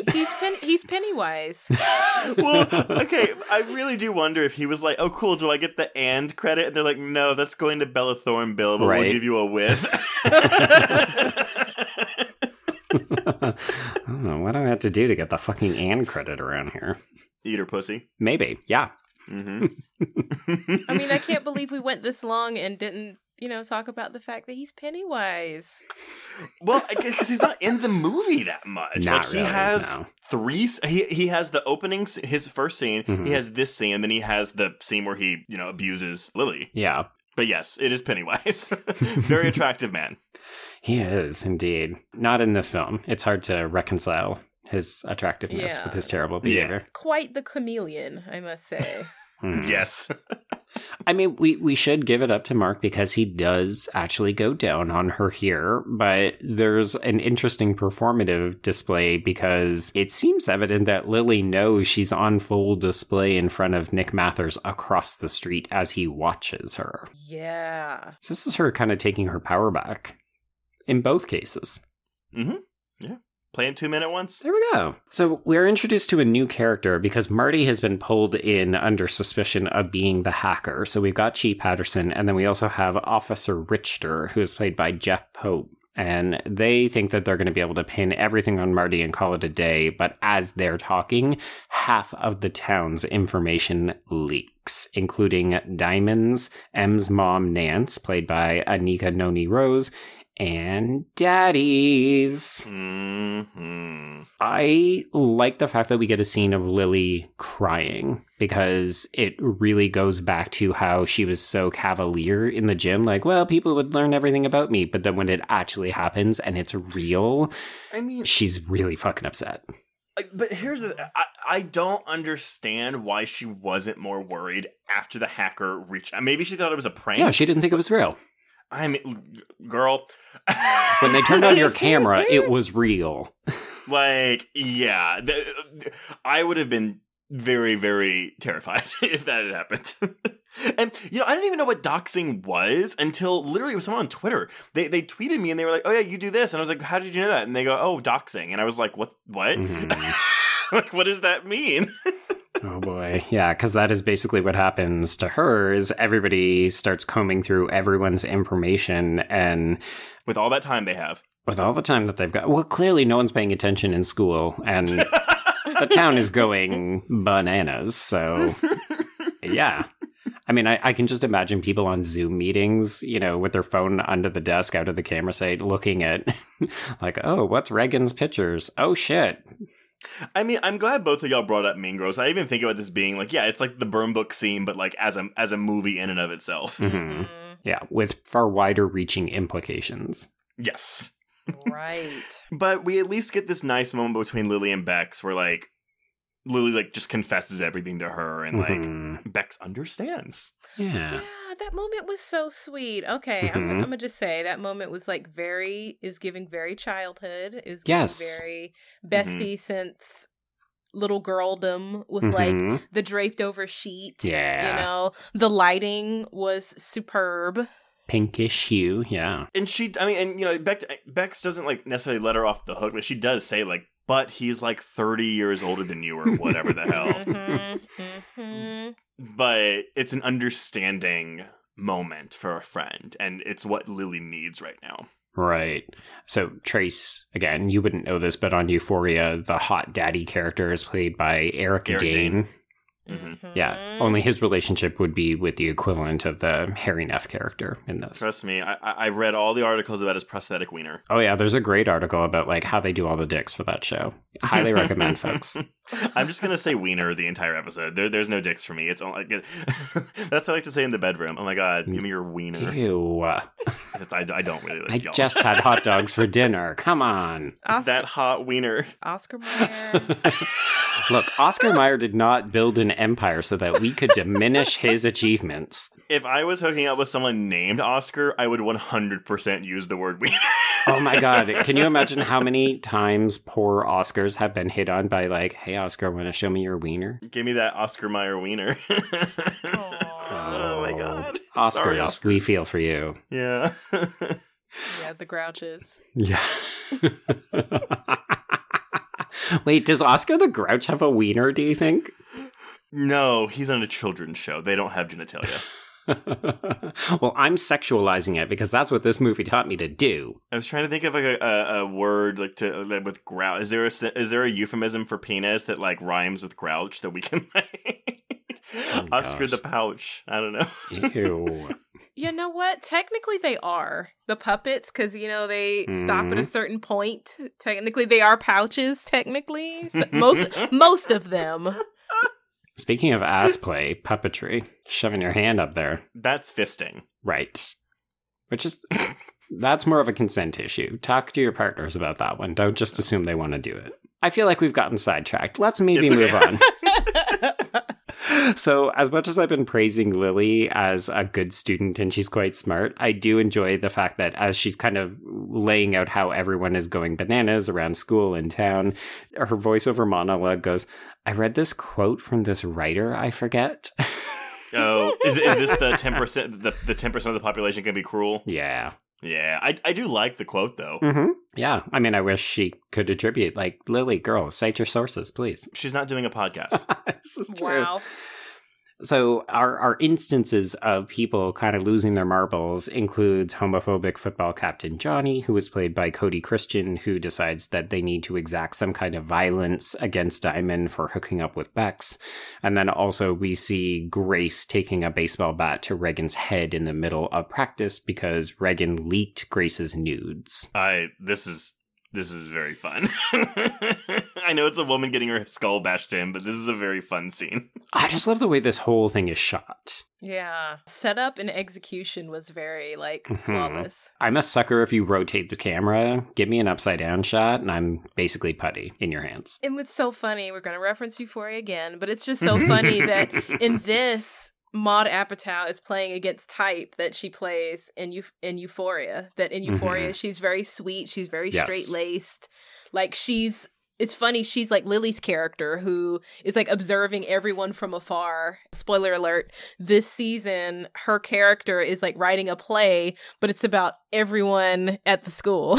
Or everyone in her life, at least. Yeah. So it's like, I see you, Sam Levinson. I see you. Oh my God, is he creatively bankrupt? He's just reusing the same storylines in different media? Dun, dun, dun.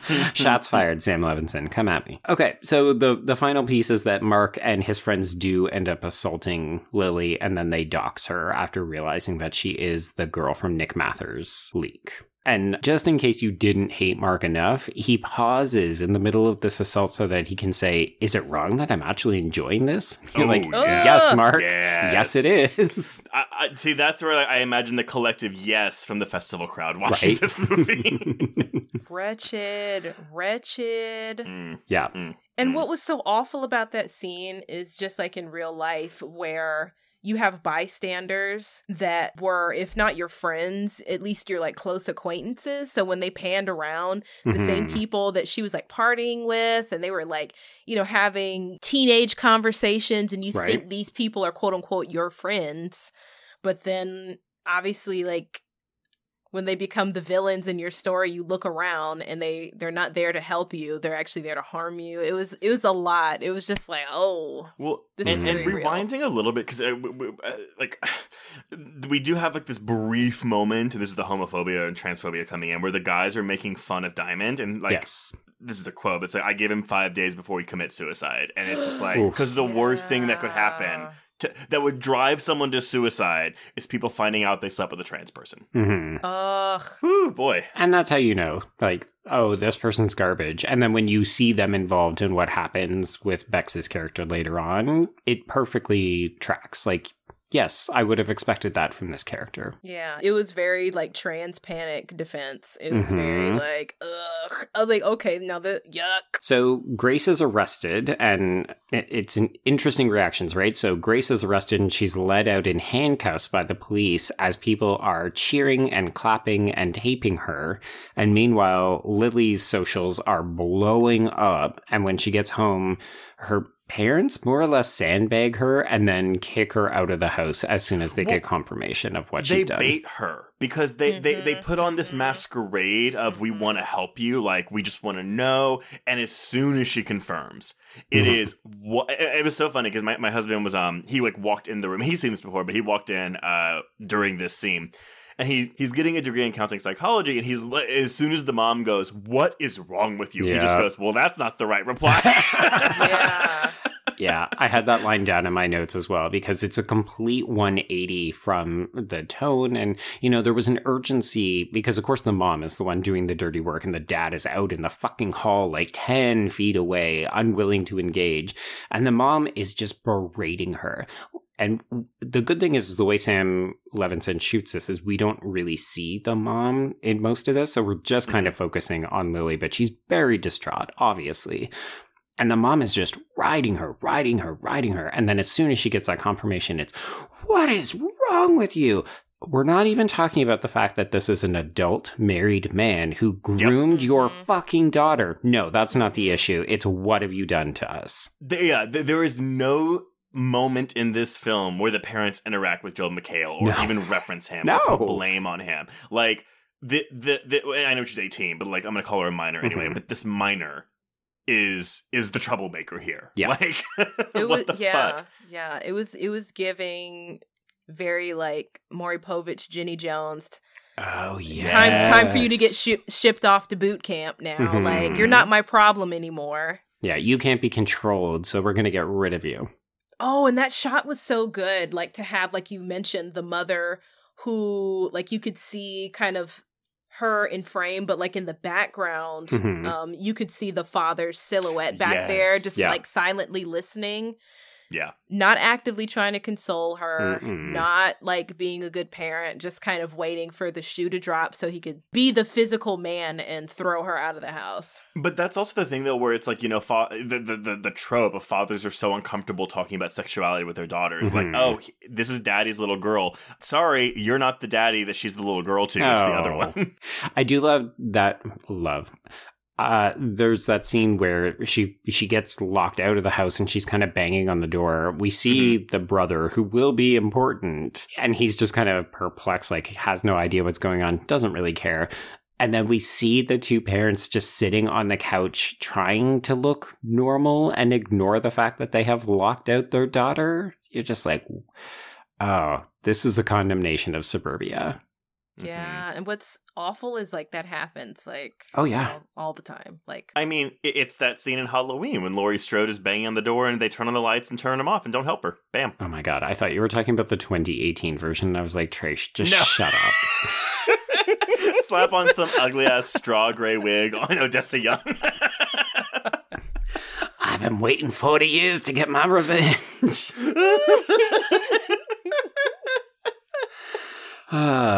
So I think if this is probably one of the most upsetting scenes to me, it's this and the lynching. So Lily is on her way to Em and Sarah's house because that's her refuge. She doesn't have anywhere else to go. And as she's walking down the street, a person we have never seen before is driving. He has a knife and he is just filming her and like basically saying that he's going to rape her. And then you think any man's going to want to lick that nasty pussy of yours after he Googles you. That is what he says to her. So he's like, you might as well just fuck me because no one else will. Right? Your options are so limited. Now you're stuck with me. Yeah. This is this person's defense. Yeah. I do love the fact that he gets beamed in the face with a shovel for all of this trouble, though. Oh, yeah. Oosh. Very satisfying. Fantastic. And I pulled this little factoid from IMDb. I don't know if it's true because we all know the IMDb trivia section is, you know, whatever. Questionable, but yeah. It does say, the little boy who accidentally witnesses Lily bashing a stalker's face in with a shovel is holding a green frog. This is a reference to the infamous internet meme Pepe the Frog, which first became popular on 4chan, aka this place where the site where hacks are uploaded. Right. Interesting. You want to talk about toxic internet, 4chan is the place to go. I didn't know what 4chan was, to be honest, so that was news to me. Your life must have been so much better. A richer, more vibrant life you had before. You know what? We were making fun of, if I don't see it, it doesn't exist, and sometimes ignorance is bliss. In this case, absolutely. Yes. Yeah. Wow. You know what happened to Lily? It was very I mean, obviously, we mentioned this at, like, I think the top of the episode or so, that this is Salem, right? Mm-hmm. That we've got to deal with, your Madonna horror complex. Yeah. Mm-hmm. Your Fall of Babylon, Whore of Babylon complex that, like, women are the downfall of society. Look. Mm-hmm. It was giving very that. It was just like, all of you women, all of you femme-identified people. Yeah. You're the cause of all of our problems. Yeah, I mean, one of the things that gets hurled at Lily is the fact that she has, like, ruined Joel McHale's marriage. And you're just like, no. She doesn't have that power. Yeah. Like, the we've got to talk about this. The adultification of children. Yeah, ooh. Yeah. It's real bad. Daddy, no. It's like, I mean, like, this movie, like, I think if people gave it a rewatch, would be like, oh my gosh, this is mad. What's going on, like, right now in society / since the dawn of time. I do wonder for movies like this, though, and Joe, I'm kind of going back to, like, our conversation about Freeway, where it's, like, a movie that's really assaulting you with a lot of things. Yeah. I do wonder if it's a movie that's, like, the first time viewing, like, it will merit, like, a reward a second viewing, because at least you know what to expect. Like, the first time watching this movie is probably a lot. Yeah. Like, you're not really able to, like process it fully. I mean, you've got to let it sit with you, but a second watch will help you, like, at least rethink some of these things, because you're just like, whoa! Well, and the fact that, much like Freeway, and folks, if you remember our conversation, I don't want to say I came down hard on Freeway, but it's not what you expect when you turn on the movie, right? And that's confronting. So I think once you realize what the film is trying to do, and that it's not shocking just for the sake of shock value. Well, with that movie, it kind of is, kind of isn't. And I don't bring it up to, like, put you on the spotlight, Joe, but, like, I just, like, again, like, those, and we will have more of those movies that we're covering this year. So, quite a few? Yes. Be prepared, listeners. Now we're basically threatening people with a good time. I'm so excited for some of these movies. God. So this is where the film takes a bit of a left turn, and we get a fade to black. It's 1 week later, and Lily says, this is where shit gets really fucking weird. So we get a montage of violence as well as public shaming, and everyone begins wearing masks. So this is where we kind of go back to that opening segment as all of the suburbanites are just randomly wearing masks as they're doing daily activities. And we also see that Nick Mathers is now leading a vigilante mob. He's wearing a mask. He's got a giant fucking gun. They're talking about how they're going to take Salem back because the police and the FBI refuse to help them. And their first target is Marty, the hacker. And they nearly waterboard him. And no, this is waterboarding. Okay. Like, I would assume having a washcloth put over your face and having a shower head just spraying water an inch away from your face, that to me is waterboarding. I mean, I say it because we've seen waterboarding in other films, and this one is like, it's the threat of it is there, but we don't actually see somebody doing it. But, I mean, read between the lines. It's very much there. So Marty ends up confessing that Lily is the one behind the leaks. Well, okay, but the important thing is he says, I was tracking where things were coming from, and a lot of them were coming from Lily's IP address. Now, not Lily's IP address, Lily's house's IP address. Ding, ding, ding. So when you two first watched this, what did you think of this? Because I immediately read it as, oh no, Marty's just looking for someone to blame. Yeah. So he's not even telling he's not telling any truth at all. I thought the same thing, but when you watch it again, it's like, oh, it's right there. Yeah, lo and behold, in plain sight. So Wikipedia also says that they murder Marty. Did I miss that part, or is it just that we see his video? No. So basically when they show his video, they fast forward through his confession because it means nothing. And it's like a super cut of him being murdered, but also the body that Lily finds in Daddy's bathtub is Marty. Oh, I thought that was his mom. I thought that was the wife. No, the wife took the daughter and left him. Okay, clearly I was not paying close enough attention. Okay. It was actually really hard to tell who the bloody mess in the bathtub was, but the only reason I knew that it was Marty is because it's the same bathtub he was getting waterboarded in. Like, that's supposed to be where you're like, like he is the one that's leading this whole thing. Yeah, it's funny. I had no difficulty figuring that out. As soon as I saw this figure with the bandana, I was like, oh yeah, that's Nick.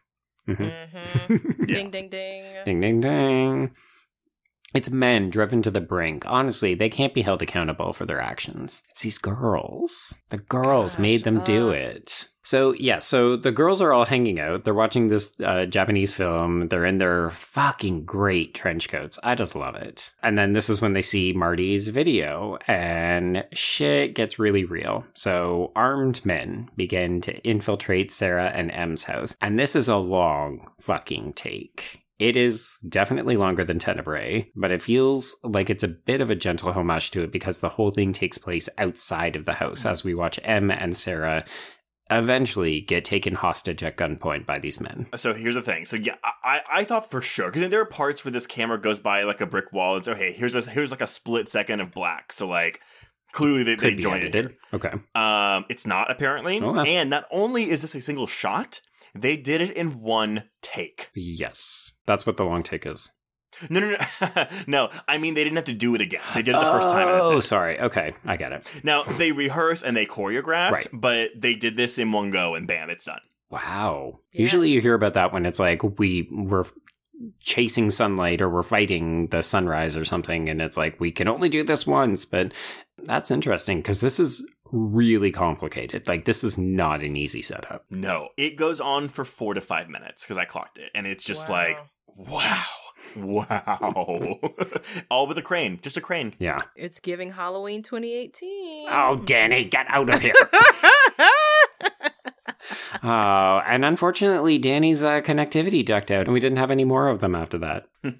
So Lily steps out to call her parents. I remember the first time I saw this, I had so much tension because she just casually opens the sliding glass door up and goes out, and then she comes back in, and we're seeing men infiltrate this house in all different aspects. So Em and Sarah's mom, Nance, is shot, and she takes a few guys out. Do we know what her... Because they said that she had a leak. Like, there was something about her, but do we know what it was? No. But I mean, she had a bit of a kinky relationship with that dude that Lily sees when she first goes into the house, like way back at the beginning. Mm. I took it to mean that there wasn't anything particularly interesting. Oh, yeah, maybe, or it shouldn't matter to us. But yeah, because I mean, obviously, this is towing the line of horror, right? Like, if anything, this is the scene that puts this into the horror territory. Yes. But like, I don't really know what genre I would classify this film as, to be honest. I mean, I know what some people would call it, but we don't use the E word, so I would say it's like no. I would say it's kind of like a socially conscious thriller. The pacing is too frenetic for it to be the E word. I don't know. I just think because it's so well executed in terms of its technical elements, and then also its interest in delivering a message. Yeah, I would say even just from a thematic standpoint, like this film was like an amalgam of your rape, an homage maybe to your rape revenge horror thrillers. Homage to what's the current movement now? What's the phrase? Good for her, the good for her genre. Oh, okay. I mean, we do have Em giving this line when they're watching this movie. And she's like, "When I grow up, I want to be a director and make only male rape revenge films." Like, and like Deliverance. Ew, no, like. The Nancy Meyers name drop really got me too. That is amusing. Yeah. Okay, so Lily is calling her parents and trying to explain that she's not behind the leak, and this man pulls up behind her but ends up getting shot by Nance. This is when Bucks climbs down and she ends up getting tackled into the pool, and she kills a man with a nail gun. This is I love the way that the underwater stuff is shot, and especially once the blood starts pouring and it just clouds around her. Oh, it's so pretty. Yeah. Nance is actually a really crack shot, but unfortunately she ends up getting shot through the wall, and it's a headshot, so she is done.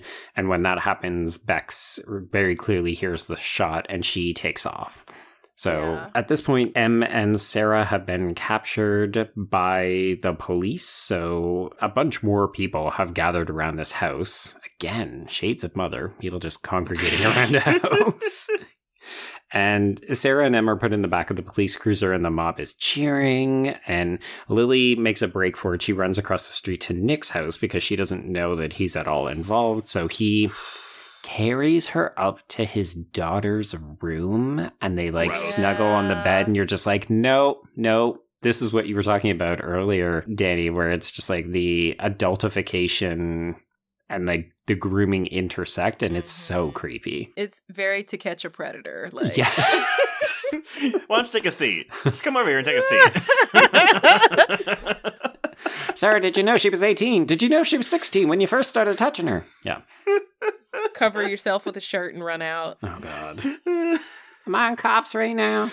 Have y'all seen the South Park episode where they spoof that and like all the pedophiles, they'll like walk in and they'll be like, oh my God, it's that guy. And they'll just like blow their brains out. Oh, God. It's a really funny episode. Not that we're glamorizing suicide. No. No. It's satirizing. Right. Oh, no, never mind. I mean, this is the tricky line that this film is treading, right? Like, let's move on. Yeah. Okay.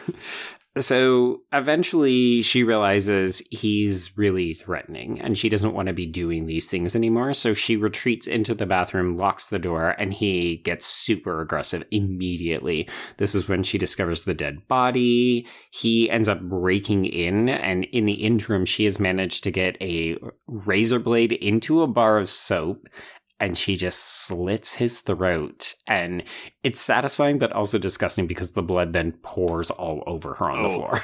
Ugh. This is like my worst fear as an actor, is like, if I have to be... Here's the thing.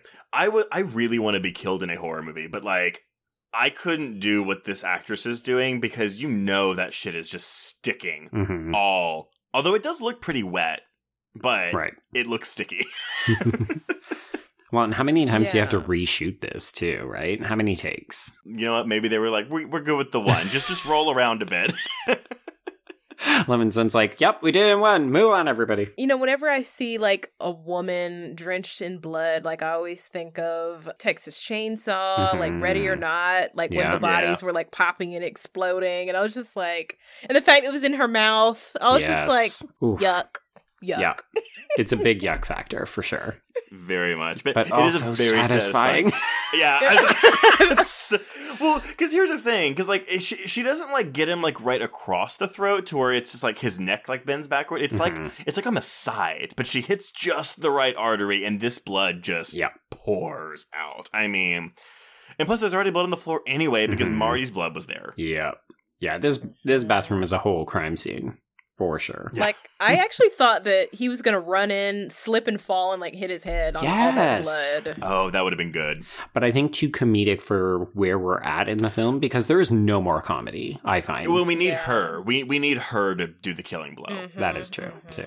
Yeah. Gotta be a final girl. Well, and this is what we're starting to see, right, is that these women have been pushed to the brink, and as a result, this is the point where they now start to fight back. And that's actually kind of where your rape revenge association comes in, Dani. So, all right, let's talk about some more unpleasant stuff. So Bex has run out into the street. She gets apprehended, and it's Diamond, but he refuses to harm her. So, sort of. He puts the noose around her first, and it takes like another scene, like another cutaway to Lily or something, and then we come back, and then she pleads with him again. And then he removes it. Yeah. So he gets punched out, and then the others prepare to hang her from a lamppost. I did not think this film was going to go here. Yeah. I mean, so I'm sure there are critiques, because it's like, you know, you do a good job by putting a trans character almost center stage in this film, but then you have them undergo this. To me, I'm like, well, this is the story we're telling, though, right? Like, I don't... Maybe you didn't have to go the lynching route, but like, I don't know. I guess maybe it's because I don't want to like compare trauma here, but I guess like Bex kind of gets the worst of it out of all the four girls. So that could be something to critique. The reality of the fact is that if any of these girls were going to come under danger, it would likely be M or it would be Bex. And if you want to look at some really fucking disarming statistics, just take a look at how many trans women were killed in the U.S. last year. Because that number is astronomically high for the year that we are living in. Escalating every year at that. So, So yeah, it's deeply upsetting. But if we think of, this film is augmented reality in terms of the violence and the kind of actions it's depicting. But do I believe that Bex would be targeted? Absolutely, I do. And particularly from high school boys.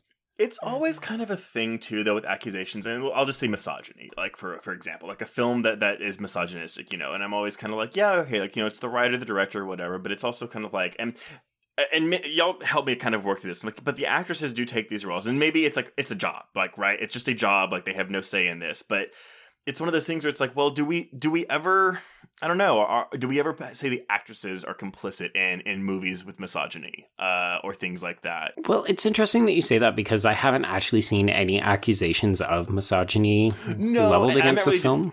I'm not really saying like about this film specifically, but I was thinking like, I don't know, just in general, like, I don't know. Maybe this is a weird avenue to go down, but I see what you're talking about, Trace. Like, it's always a thing that comes up, especially when you're talking about films, especially horror, that is, more on the women's empowerment route. Like, what type of power? How is she wielding it? What is she using to, like, be victorious? Like, you know what I mean? Like, the entire kind of packaging of the film. Like, right. Is it box checking? Like, right. Yeah, it's a slippery slope because, obviously we still don't have a lot of women who are directing and or writing a lot of these movies that are in this rape revenge, or even just the realm of horror, period. Yeah, we're getting better, but I mean that's why the line works. Like, if I want to grow up and become a director and do only male rape revenge films, because like that's not something that happens. You're right, Dani. We still don't have enough representation of female directors in general, in horror specifically. Like, we're making strides, but it's not quite there. And I don't know. I like to think that actors aren't in such a desperate position that they would just accept any old role. Like, they would believe in the script or they would believe in the artistic vision of the director. That's probably a little bit naive and idealistic. But if we turn it back to Assassination Nation, I think that this film has a very clear through line where we're going to go through some of this, and it is traumatic, maybe a little misogynistic, definitely some transphobic, but the payoff is such, like, we don't have to see too much trauma to then get the really satisfying good for her moments. Like, right. we don't see Bex get lifted up into the air and she's choking and gasping. Like, we see a minute. Not even a minute. We see a second of it. Yeah. And then she's released and we get a bunch of these boys just shot to pieces. And I mean, like, and again, like, going all the way back to the beginning of this episode where it's like, Levinson was talking to all these actresses. Like, they all contributed to this. And I'm sure that, like, he made all of them as comfortable as he could in the scenes where they're being attacked or almost raped or almost lynched. Yeah. Oh, boy. This is where you hope that there's, like, some therapy and there's, like, some advisors on set to make sure that this all goes down properly. I honestly wondered, though. I mean, like, because we get catharsis from certain things, especially in horror, and like how, like, in rape revenge films, like, there are some rape survivors that can find catharsis and some that won't. But I do wonder, though, if you're acting in a role, like if you are a rape survivor and you are acting in a movie where you are being raped, or if you've been beaten up and you're acting in a movie where you are getting beaten up, I wonder if people ever find catharsis in those moments, or if it's more triggering than not. I mean, sorry, I'm positive. There's no answer. I'm just wondering out loud. Melina Pendulum actually just did a video recently on her YouTube channel that went into exactly what we're discussing. And actually, she talked about rape revenge and Promising Young Woman, like realism versus catharsis. Okay. So she explored the horror element, the horror aspects of the genre, and even like the drama, films that, address, sexual assault and rape and everything. And it was pretty thorough. And it even like did talk about that gray area of, what is the line between empowerment and re-traumatization, and like, can they also like coexist? And that's obviously a yes, right? They can coexist. Because a lot of people did say when they watched Promising Young Woman, they were triggered, like, to the nth power, and then also some said I was empowered. So I mean, it was like a 50-50 split, but then also people who were like in the middle ground. I mean, that's the thing. Like, it's not going to be one for one for all, right? No. Everyone's going to have their own reactions based on their own life experiences. And how they handle and deal with and come to terms with said life experiences. And I think that's the power of film, but it also, particularly when we're talking about films of this ilk, right? Like rape revenge films that are exploitation. Exploitation, yeah. It's hard to know what is going to be that tipping point, like which part is catharsis and is it enough to offset the more troubling or difficult things that you have to watch to get through. And that's the thing. I mean, like, Levinson has a quote where he talks about the violence. He goes, I wanted the violence to be real, and I think there's always a fine line in putting violence on screen. At what point do you glorify it? At what point does it feel like it's not real enough or not true enough? That is a tightrope that every filmmaker walks. And you have to just trust the instincts of the people around you. You have to trust the instincts of your cast and figure out exactly what the balance is. A lot of thought went into this, and while it is violent, I think it is true in some weird, horrific, scary way. So I think also on a level, you have to stop thinking about what are people going to think about this. I mean, I think it's a good thing to have. Like, obviously, that's why you have these conversations when you're making it. But at the end of the day, you have to also accept that some people are not going to like this. Yeah. What's interesting that quote, I think, is actually really illuminating, because I was trying to think, like, we're up to the point where the rest of the film is mostly violence, right? Yeah. So we get to see Officer Richer get shot in the gut, and it's really satisfying because he's talking down to Lily and he's facing her holding a shotgun, and she just pulls the trigger and splatters him all over the windshield. And it was, Dani, it was 100% a good for her moment where I just went like, fuck yes. And it was like so over the top that... And that's a thing. Yeah, like it was like way more like obviously blood than can come out of a human body. So it was... It coats the windshield. Yeah. Get off my fucking Quijia! But like, and then you contrast that to like, you know, we get a second slow-mo power walk as now the three girls are loaded up with weapons. You know, it looks like they've got some fucking katanas, like Emma's slicing up some dudes. And none of this is realistic, but also the violence never feels cartoony. Like, I think the jokiest moment that happens in this final part is when we're down to two guys. It's Johnny and some other dude, and they're refusing to give up, even though the girls have said, you know, we won't kill you if you come out, but you've got to put down your weapons. Their reply is, fuck you, cunts. Yes. Mm-hmm. And then M just takes shot and shoots this one dude right through the chest. And I burst out laughing, even though it is a moment of very realistic violence. But it was that line followed by M just taking a single shot and nailing this dude, even maybe through the tire. Yeah, no, it does go. It has to go through the tire. But it comes right after Johnny's like, you okay, man? Yeah. Boom. Yeah. Yeah. But let's talk about Bex's big moment, because what do we think? We have Johnny, her main assaulter, yes, at gunpoint, on his knees. Pleading for his life. Crying. Yeah, and I can't remember if he actually says the line or if I just always misremember it, but I feel like he says something along the lines of, I didn't mean it, or I wouldn't have done it. No, he says I didn't mean it, for sure. Like, and none of this rings true. No, no. So, here's my question, and I don't know if what way I prefer it. Mm-hmm. Would you have rather that she killed him, yes, or are you okay with this side of it? No, I wanted this fucker dead so badly. I feel like I understand why, but I'm sorry. I just had to jump in there because it was immediately like I've watched this film 3 times, but you knew what I was going to ask. Each time I watch it, I'm just like, blow this fucker's head off. I want to see it. It holds on her face for an excruciatingly long amount of time before she drops her arm. Mm-hmm. I was actually like kind of torn, actually. Mm-hmm. Blow him to smithereens or let him go or whatever.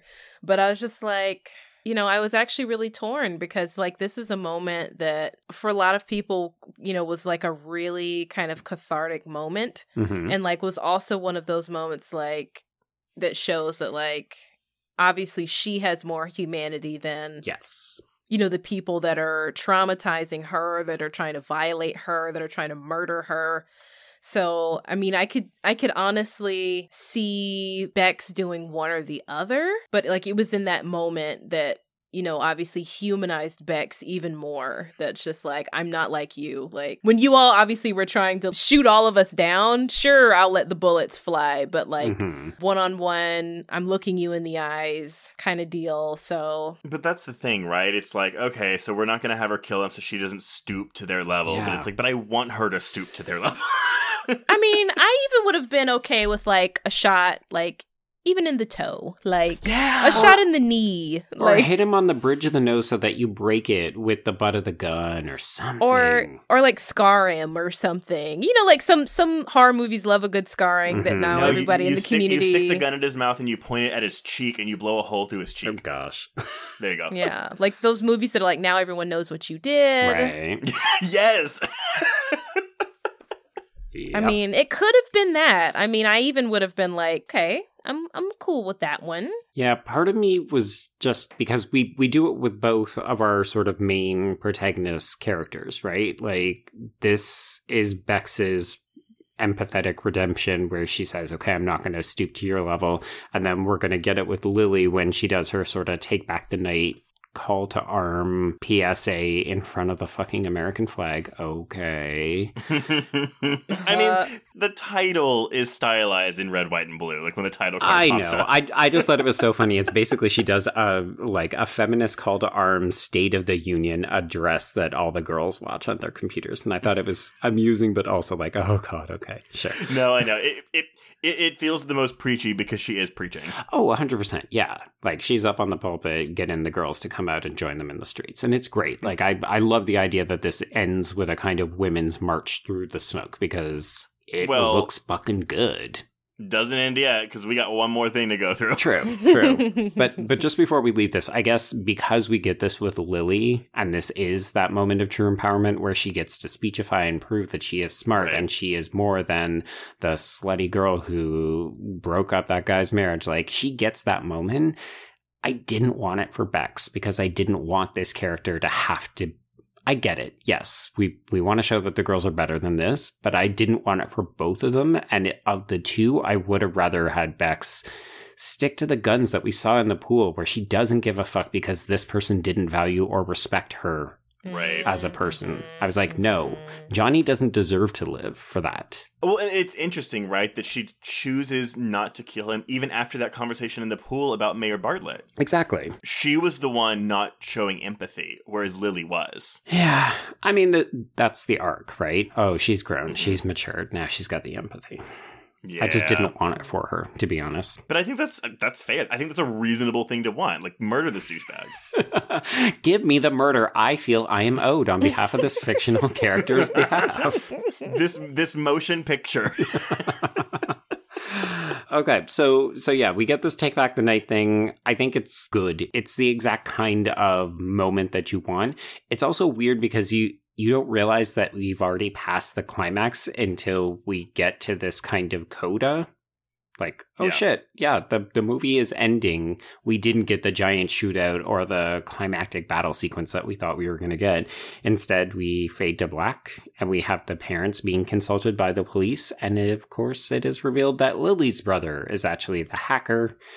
And when asked why he did it, he says he did it for the lulz. Okay. So both, I have, first of all, yeah, so he's getting convicted for cyber terrorism, murder, and invasion of privacy. I do not like the for the lulz, but here's the thing. I would have been more okay with for the lulz if he was like being antagonistic and being a cocky little shit. The way this actor acts and delivers this line, I would have preferred. It is the strangers, like, because you were home, right? Where it's not a satisfying answer, but it's terrifying. Like, this is a sociopath. Yeah, he has no idea about the ramifications of his actions because he very clearly has no empathy for anyone. Right. So I would have preferred if he was just like, I don't know, because it was fun. Like, that would have made. But the for the lulz sounds just like as if he was trying to fuck with them a little bit more. And I either need the delivery to be more antagonistic for the lulz, or I needed the line to be for fun for the way he delivers it in this movie. No, see, I just think it's so stupid and childish. Like, who the fuck says for the lulz? Like, what kind of dumbass are you? I thought it was perfect for this character not realizing what he nearly did. Bitch, I'm Bella Thorne for the lulz. It's like, why did you do it? Because I'm Bella Thorne. But I wonder as well, like, when we have those kind of jarring moments, that obviously that's what ended the film on, but maybe I can imagine people who are younger than us, and we see it all the time in social media, that like someone has done something really horrible and horrific and they're just like, JK. Yeah. You know what I mean? Like, I didn't mean it. Right. Like, very flippant, very just like laissez-faire, and it's really scary, but that's the way some young people are now. It's very, and honestly, I'm not saying that we weren't that way.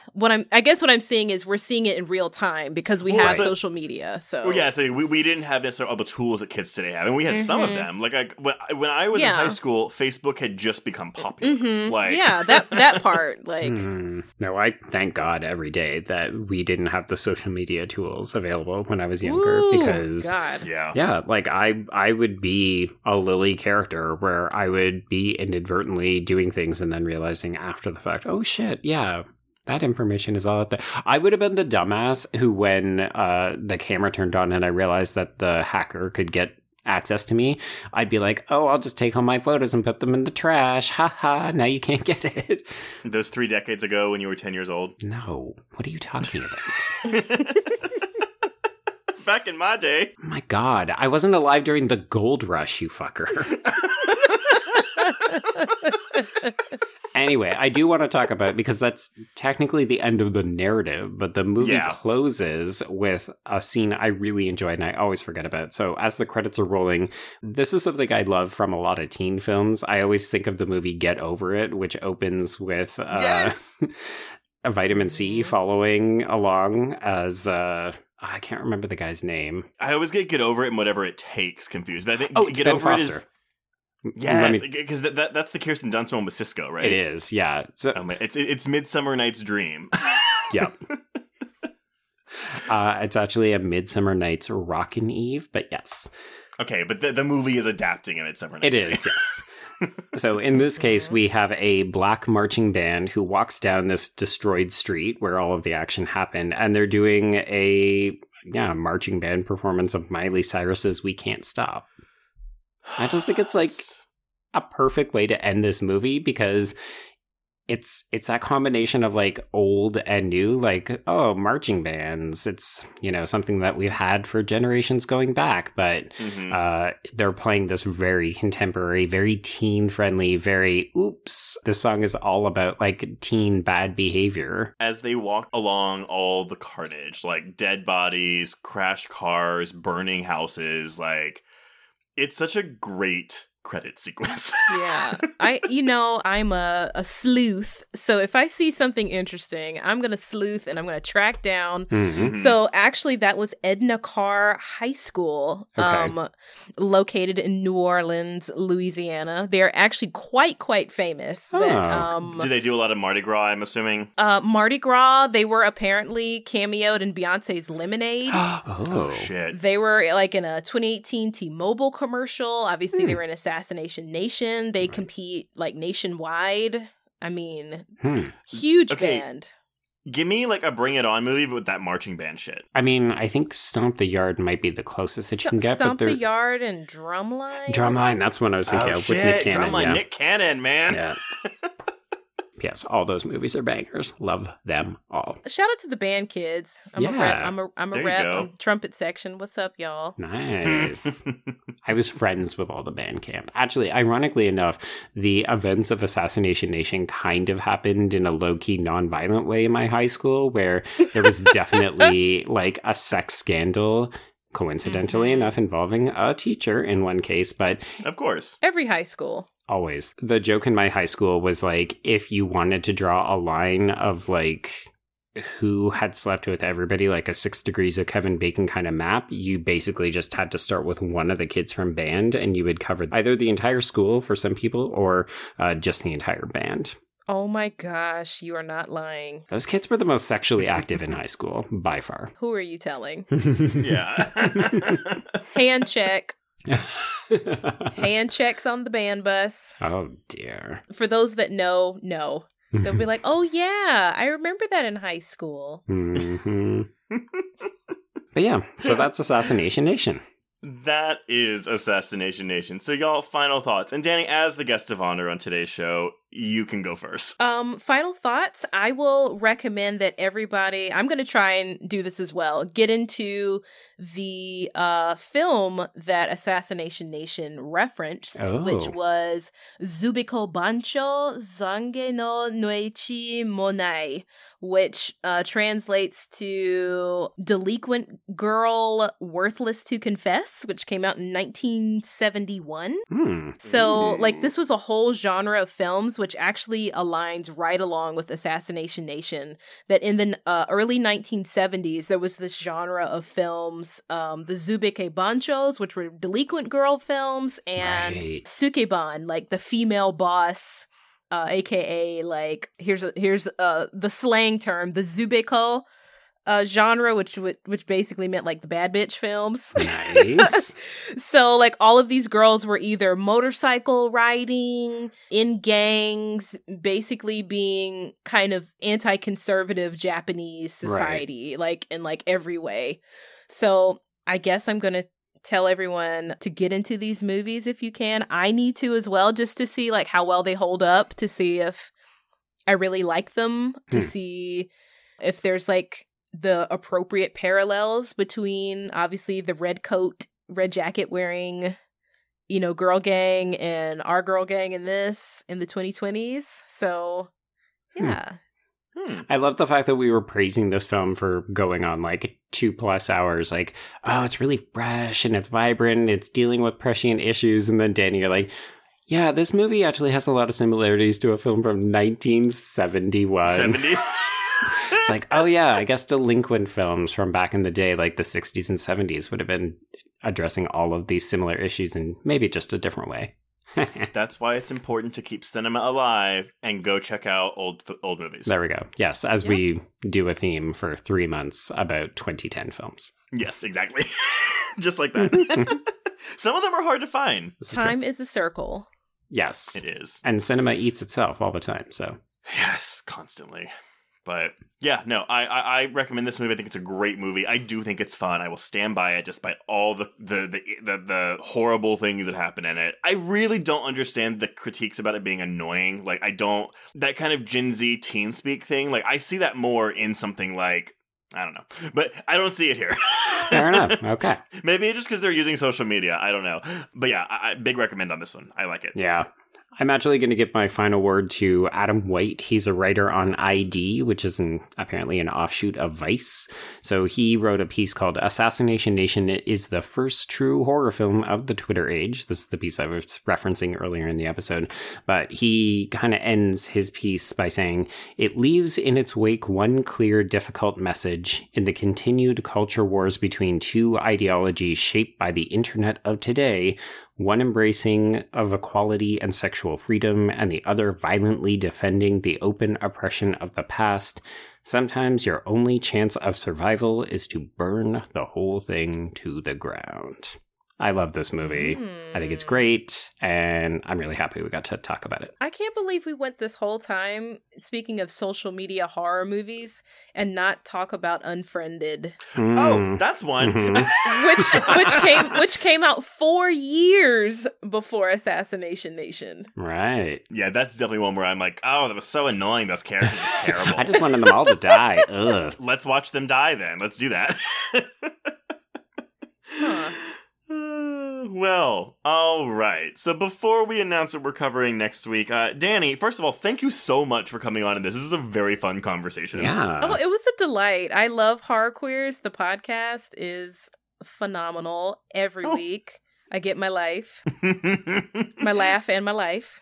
But please let our listeners know, where can they find you on social media? Absolutely. I am only on Twitter. Only. So you can find me at the Dani Bethea.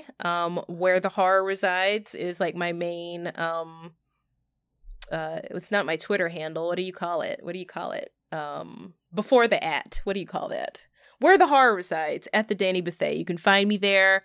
You can find links to my writing and my other work. I hope you all can check it out. And this has been a delight. I love you guys a lot. Like, truly, like, Horror Queers is like the best.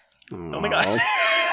And folks, if you have not read Dani's pieces, when they drop something new, it is essential reading. So just keep an eye out. Oh, man. Well, if you want to get in touch with us, you can reach us on Twitter and Instagram at Horror Queers. Join our Facebook Horror Queers group to hang out with other listeners, and find us on Letterboxd to keep track of all the films we've covered. Go to our YouTube channel to look at Micro Queers coverage, Chucky coverage, and Horror Queers Hangouts, where we talk to peers in our community about just random horror topics.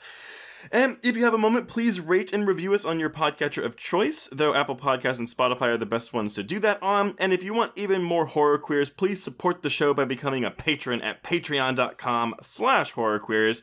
We're almost out of February, but not quite yet, so before March happens, please go subscribe and get our episodes on Season 1 of Yellow Jackets, Death on the Nile, Netflix's new Texas Chainsaw Massacre movie, and, of course, our audio commentary on A Nightmare on Elm Street 3 Dream Warriors.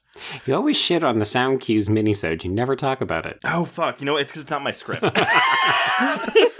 It's also a lot of words. So yeah, we also have a mini-sode on sound cues, memorable sounds in horror that stick out to Joe and I. And that was actually a really fun one to record. It has lots of fun sound bites in it. Mm-hmm. But Joe, tease what we're talking about next week for 2019's entry into Underseen or Underrated. Well, these last few weeks have been kind of like thrill rides. I think you've used the term experience both times, Trace, and it will continue next week. Yep. Leave it at that. So, everyone, on that note, we can cross out Assassination Nation. Indeed, and cross out Horror Queers.